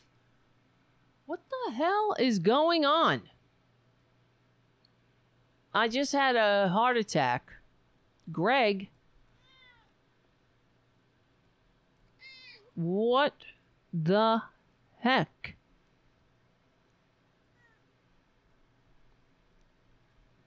My God, Greg just gave the super chat of the century. And I don't even know what to do. I'm having a heart attack. My God, Greg. Well, Greg, send me an email at tarabustermedia@gmail.com with your name and address. And I'll send you a mug. I'll send you a Tara Buster mug. I'll send you a Resist mug. Then I'll send you a t-shirt or something. I don't know. I don't even know what to say. You made my day, my year probably. Oh my God.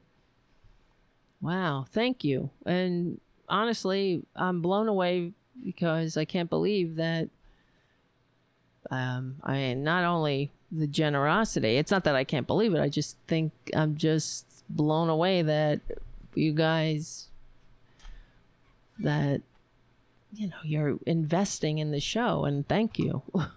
Because that's incredible. Oh my God. Thank you. Thank you. Thank you. See? Say hello, Junior. Wow. Happy New Year, T-Buster Hardy. I am still and always shall be your #1 fan. Oh, this is Greg. Our old pal Greg, who, I don't know what happened to you, Greg. Where the hell did you go? I was worried about you, kid. And now I'm glad you're back, #1 fan. Man, oh man, oh man. Nice to see you. Very glad to see you. It's like old home day here. We wondered where you were. Right, Haiku? I actually asked Haiku, too. What the hell is going on with Greg? Right, Junior? You hear the way he talks to me? Anyway, did you hear that? Like, he just has a... He's very sharp with me. He's like, meh, meh, like yelling at me. Why do you yell? Why are you yelling? Wow. Well, anyway, I see that, I don't know what happened. Poppy might have called in, but she did not. Something probably happened. I opened the phones, but then I forgot to mention it, but nobody called in last time anyway. Oh, no, that's not true. Mark, our millennial correspondent, called in. All right. I don't even know what to say. I'm looking at the time. The time is ticking down. And let me see. What do you guys think? Am I wrong? Do you think that we can survive?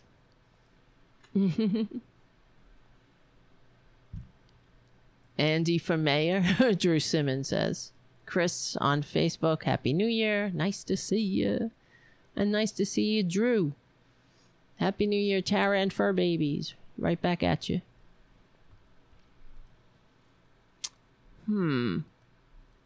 Where's the other thing I was going to talk about? Why are you screaming at me, Junior? And thank you, Shadow Star Ace, for your super chat. And thank you, Haiku, for your super chat.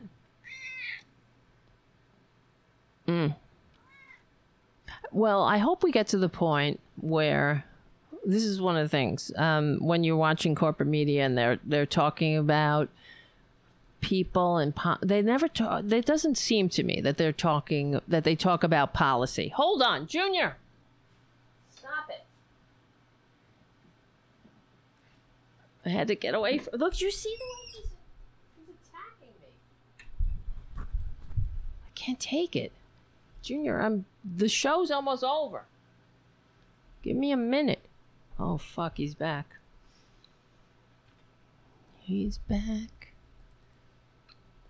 Well, anyway, the thing that annoyed me, we were talking about earlier, and when I hear Kay Petrini, for example, when she reached out to say that she's also feeling down. I mean, how can you not in this time?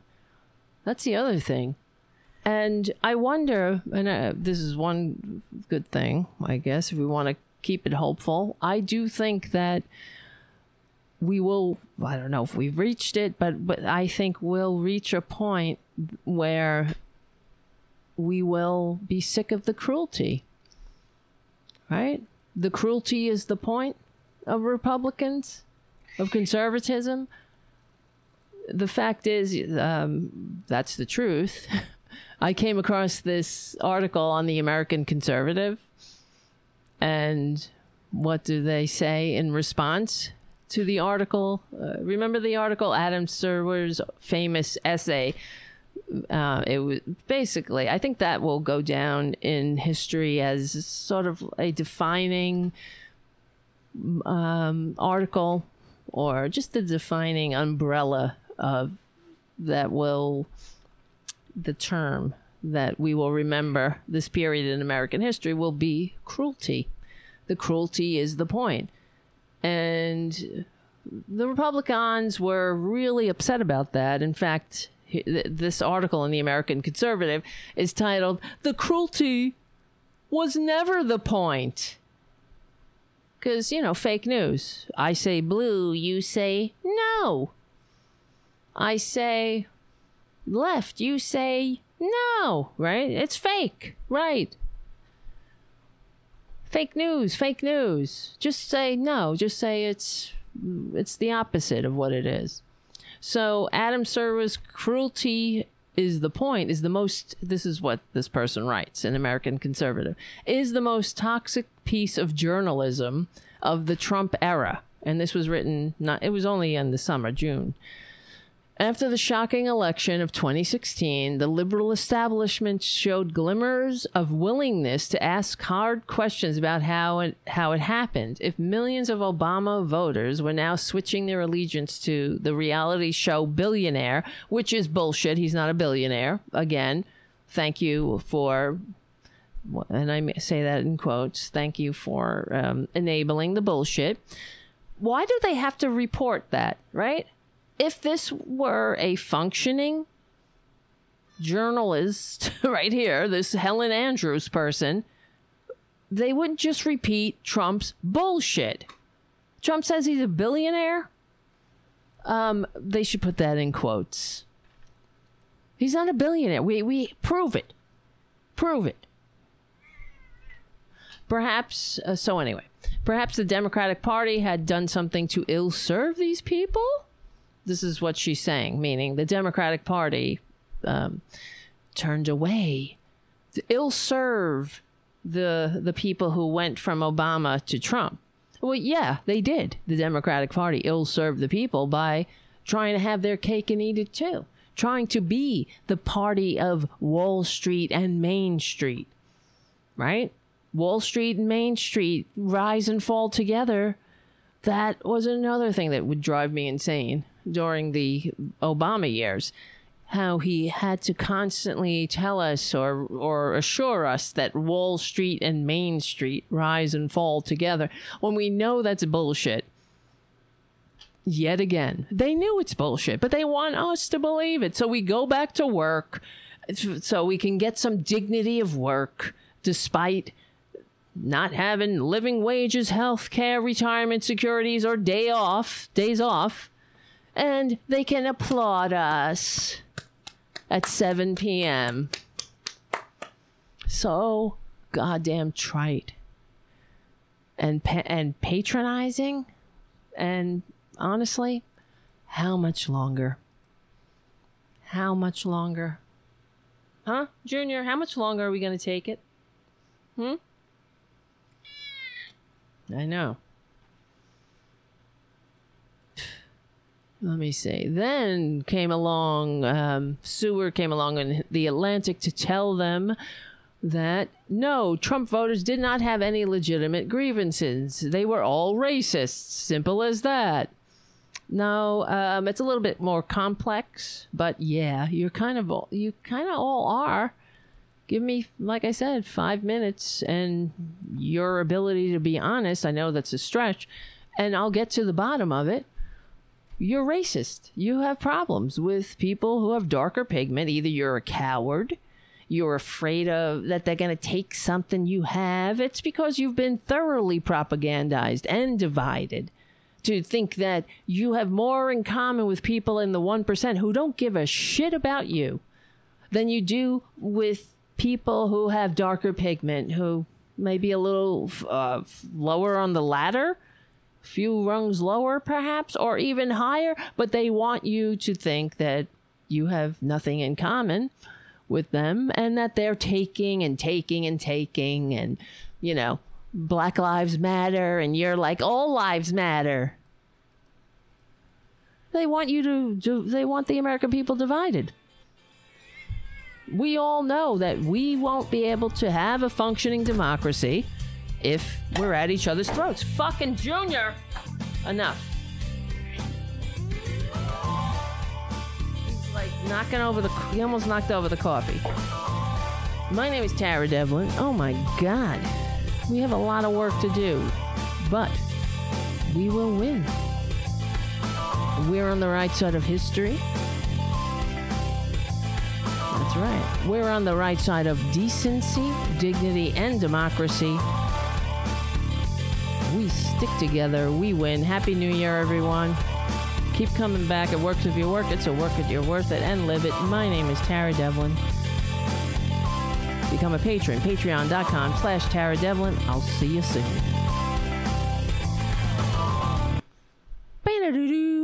I gotta fix that.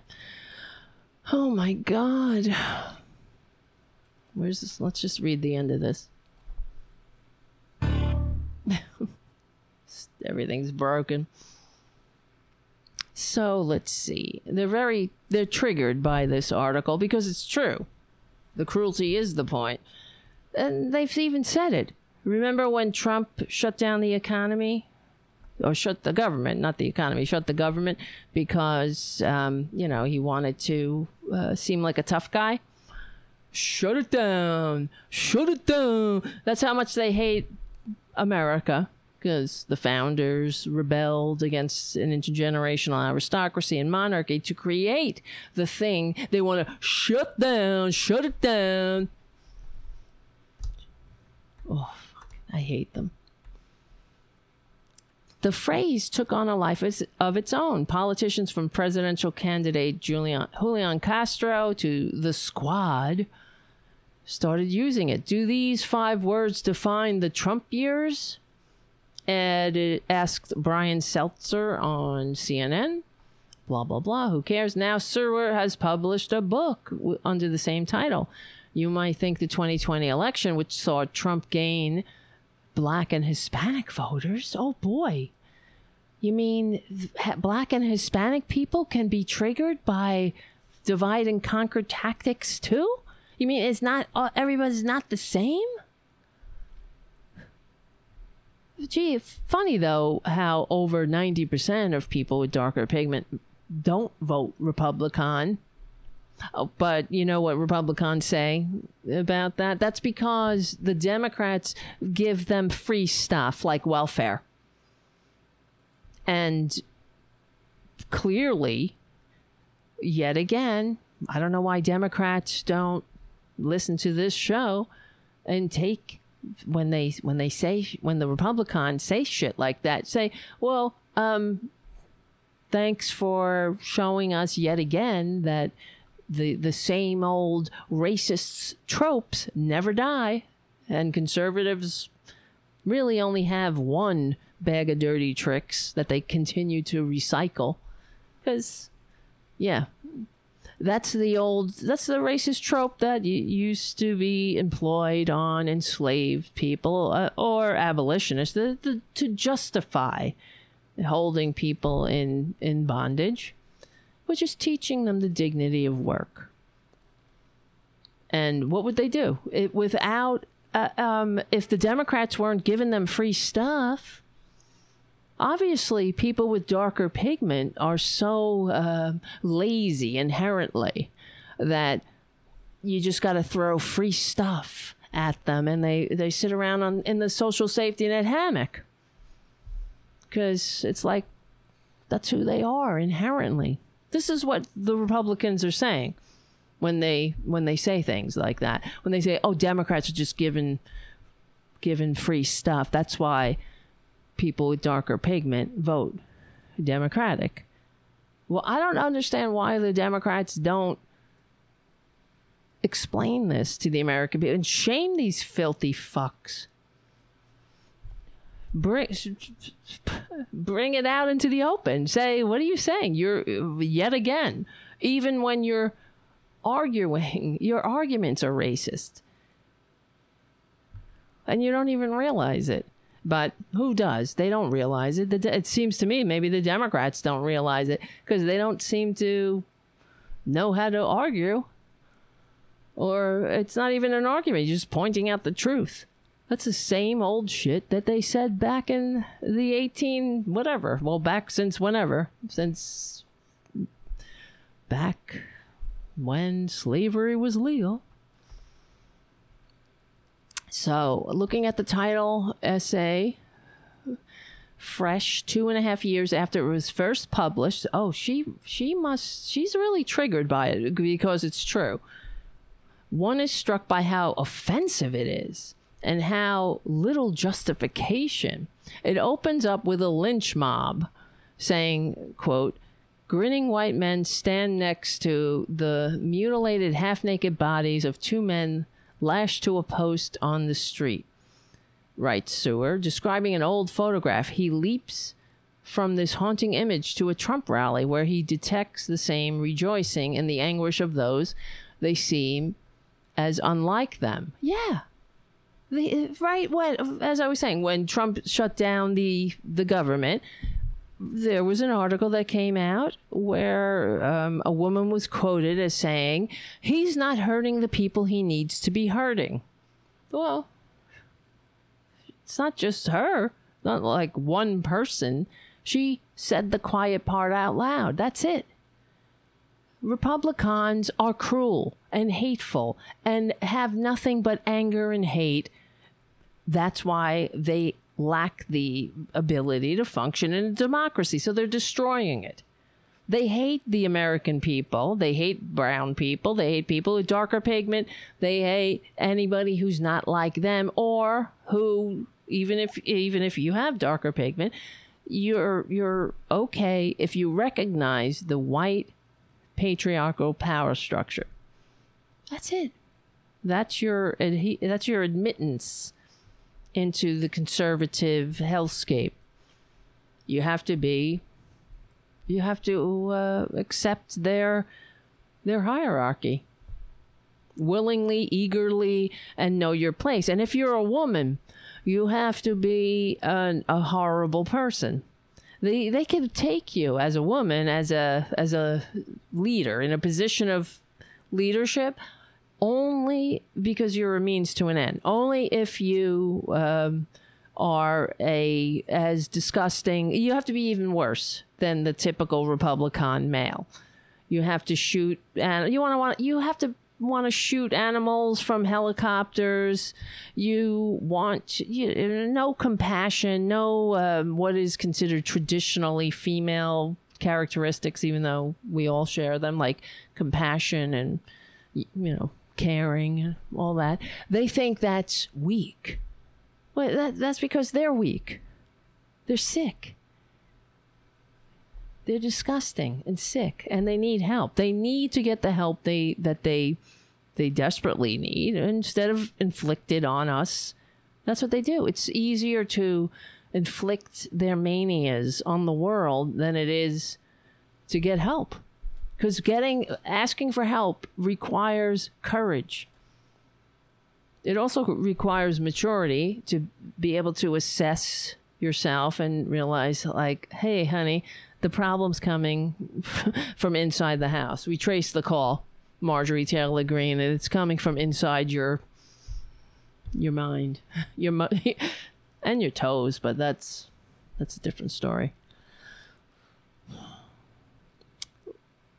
Where is it? Oh, yeah. His evidence for this incendiary claim is a rather hasty list of talking points, very few of which live up to the cruelty billing.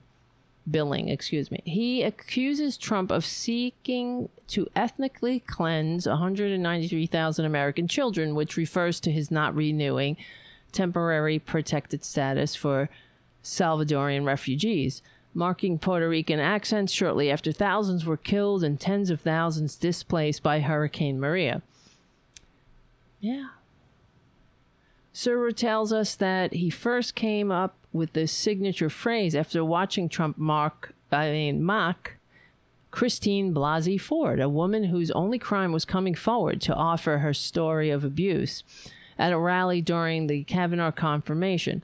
Curiously, he never quotes any of this mockery directly. Looking at the hyperlink, we've seen it, honey. She's justifying the mockery. She's saying, he didn't mock. He never was, as evidenced by the fact that he's not able to quote the mockery.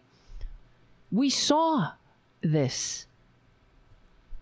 How'd I get home? I don't remember. How'd I get there? I don't remember. Where is the place? I don't remember. How many years ago? I don't know. What neighborhood? I don't know. Remember this? This is Trump. Where's the house? I don't know. Upstairs. Where was it? I don't know. Like, fuck you. The most traumatic period. One of the most traumatic events in this woman's life. I mean, and I think something happened to her. I just don't think it was Kavanaugh who raped her. Yeah, how would you know when you're in the most traumatic event of your life and everything is seared into your consciousness for time immemorial? And how would you know? You're just a woman. Hysterical. Lie back and enjoy it, right? That's all. Not that Brett Kavanaugh hasn't lied under oath and who paid off all of his gambling debts. We've yet to find the answer to that. Or how about the bullshit sham FBI investigation that never happened into his sham illegitimate nomination? God. Don't even tell me. And then they're like, will we ever be able to come together? Meanwhile, all I'm thinking about now is when this Kavanaugh asshole was in the hearing, the display of white privilege, and they went to Staten Island, some corporate, I think it was not corporate, well, yeah, one of these corporate media outlets. They were on Staten Island and they were interviewing people. And Staten Island is very fascist, filled with fascist idiots. I lived there. Trust me. There's a lot of morons there. And they interviewed this woman working in a deli, and she's like, oh, it's terrible what they did to him. Yeah, he's the victim. This rich, white frat boy who's...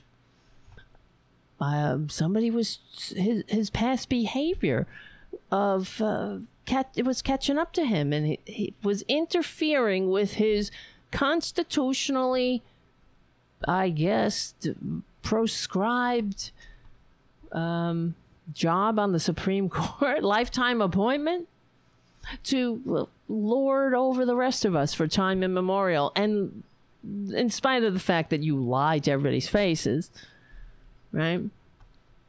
They all did. That they respect precedent. And that Roe v. Wade was a super precedent. One of them said. One of these pricks said. But meanwhile, here they go. Fixing the facts around the policy. Yet again.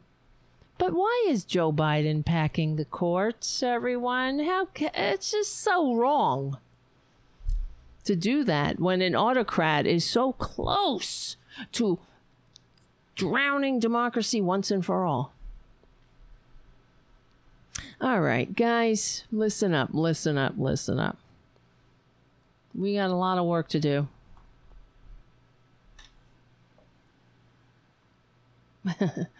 So, I don't know. We're gonna go right now. Show's over, I think. What do you think? How's everybody doing? Just want to check the chat. You guys are funny. All right. Yeah. We have more to talk about. The reason I'm hesitating is because if I start, I'm going to be on the air for another hour. So I think we should end it here and we'll pick it up again in a couple of days. What do you think? Everybody, is that okay? So we can all enjoy the rest of the evening. While we're just shooting the shit, Anybody see any good? Oh, I watched that show you guys were recommending. Don't Look Up. Was it you guys who were telling me this? It was great. Great. And also sad that that's how you have to get the message out. It was co-written by David Sirota. And obviously, Leo DiCaprio is a big environmental climate change activist. And please, it was great. And so it was funny. It was great to laugh at this society, this effed up society. And it was awesome to watch Meryl Streep as a Trump-like president with the chief of staff, her son. Clearly Donald Trump and his undeserving trust fund brats. But then also she had the Oval Office. I mean, it was just great. Pictures of Nixon, portraits of Nixon. And then she had on the shelf, her book, obviously was like, win, win, win, win. Like The Art of the Deal. Denigrating and cheapening everything about this country. Making a mockery out of everything that's decent. That's what they did. That's what Republicans did. And this movie captures it brilliantly. And how people don't give a shit, really. They care more about celebrities, who celebrities are dating, than they do about the future sustainability of life on the planet. God. And it's funny because it's true. You know, it's not just, you know, that would happen. That's what's happening. Ugh. Are we going to make it as a species? My God. Okay, we'll talk about that more later.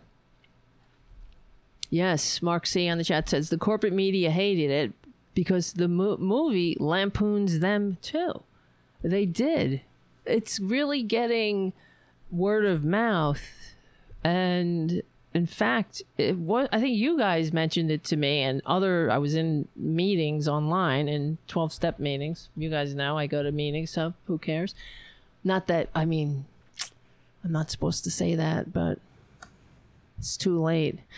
Anyway, but I was in some meetings, and people were talking about it there too, and recommending it. So that's good. But also sad that it has to get to that point.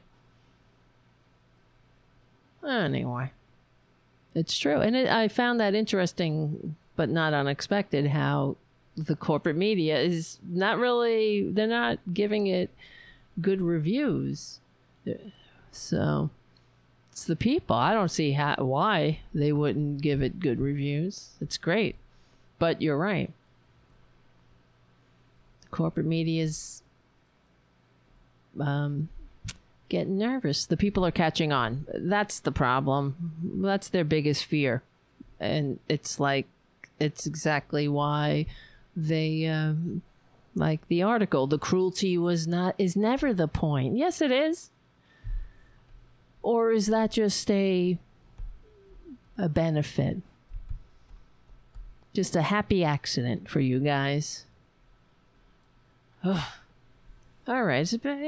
I hope some Democrats with some power listen to the show and figure out, well, take our talking points. Take them. That's why we're talking about them. We need you to take it and run with it. Patriotic imperative.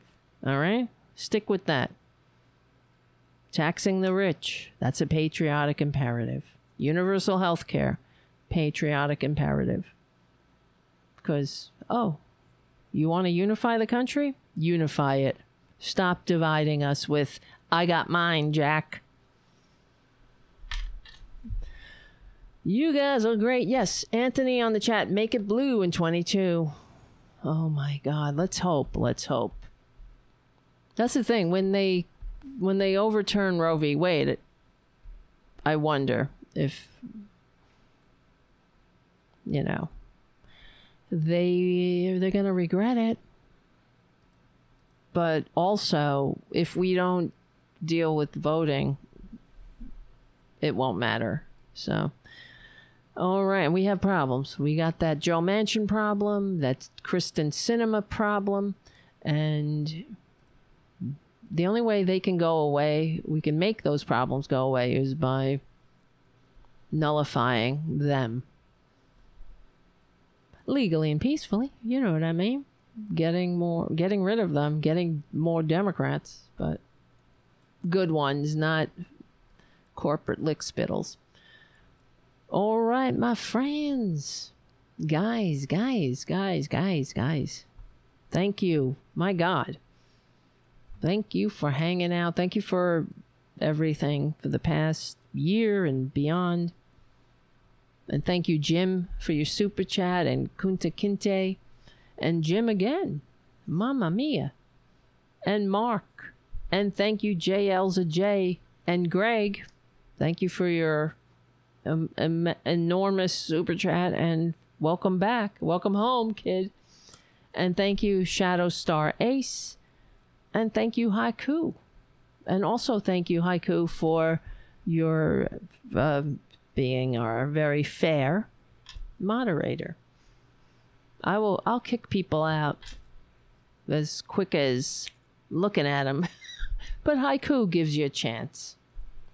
So that's why he's a good moderator.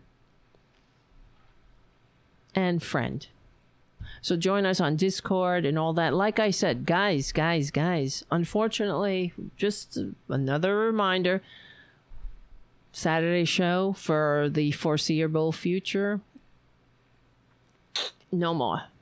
We're going to do it on Friday. All right, my friends. But we'll talk about it more during the week. And, like I said, we will win. Because we're on the right side of history. We're on the right side of decency, dignity, and democracy. Thank you so much. Thanks for hanging out. Welcome to 2022. We're in it together. Never give up. If you're feeling down, you're not alone. Please reach out. If you want to connect, look in the description of the show and check out Discord. Join us on our Discord link, and we share and care. And Mark C has some really good videos up there about how to take care of yourself in during these times, and that's important because we can't help anybody unless we can help ourselves. So we need to keep fit and mentally. I'm talking to myself there, that's for sure. So, all right, guys, my name is Tara Devlin. Thanks again. You see how it's very difficult for me to finally hang up because I like you. It's like, you hang up. No, you hang up. No, you. Wait, I'm just, you know what else I wanted to say? Where is this? Looking for Mark's thing here. Very nice. That's it. Mark's website is aradicalu.com. Radicalu.com. And I love those videos, Mark. They're great and helpful, and you have a great face. Because Mark said he had a face for radio. You have a great face and great heart too. Because we're in this together. We need each other, and it's not easy. So it's all important. Take care of ourselves, right? And thank you for taking care of me, guys. All righty, my name is Tara Devlin. Like I said, I'll see you very soon. Happy New Year.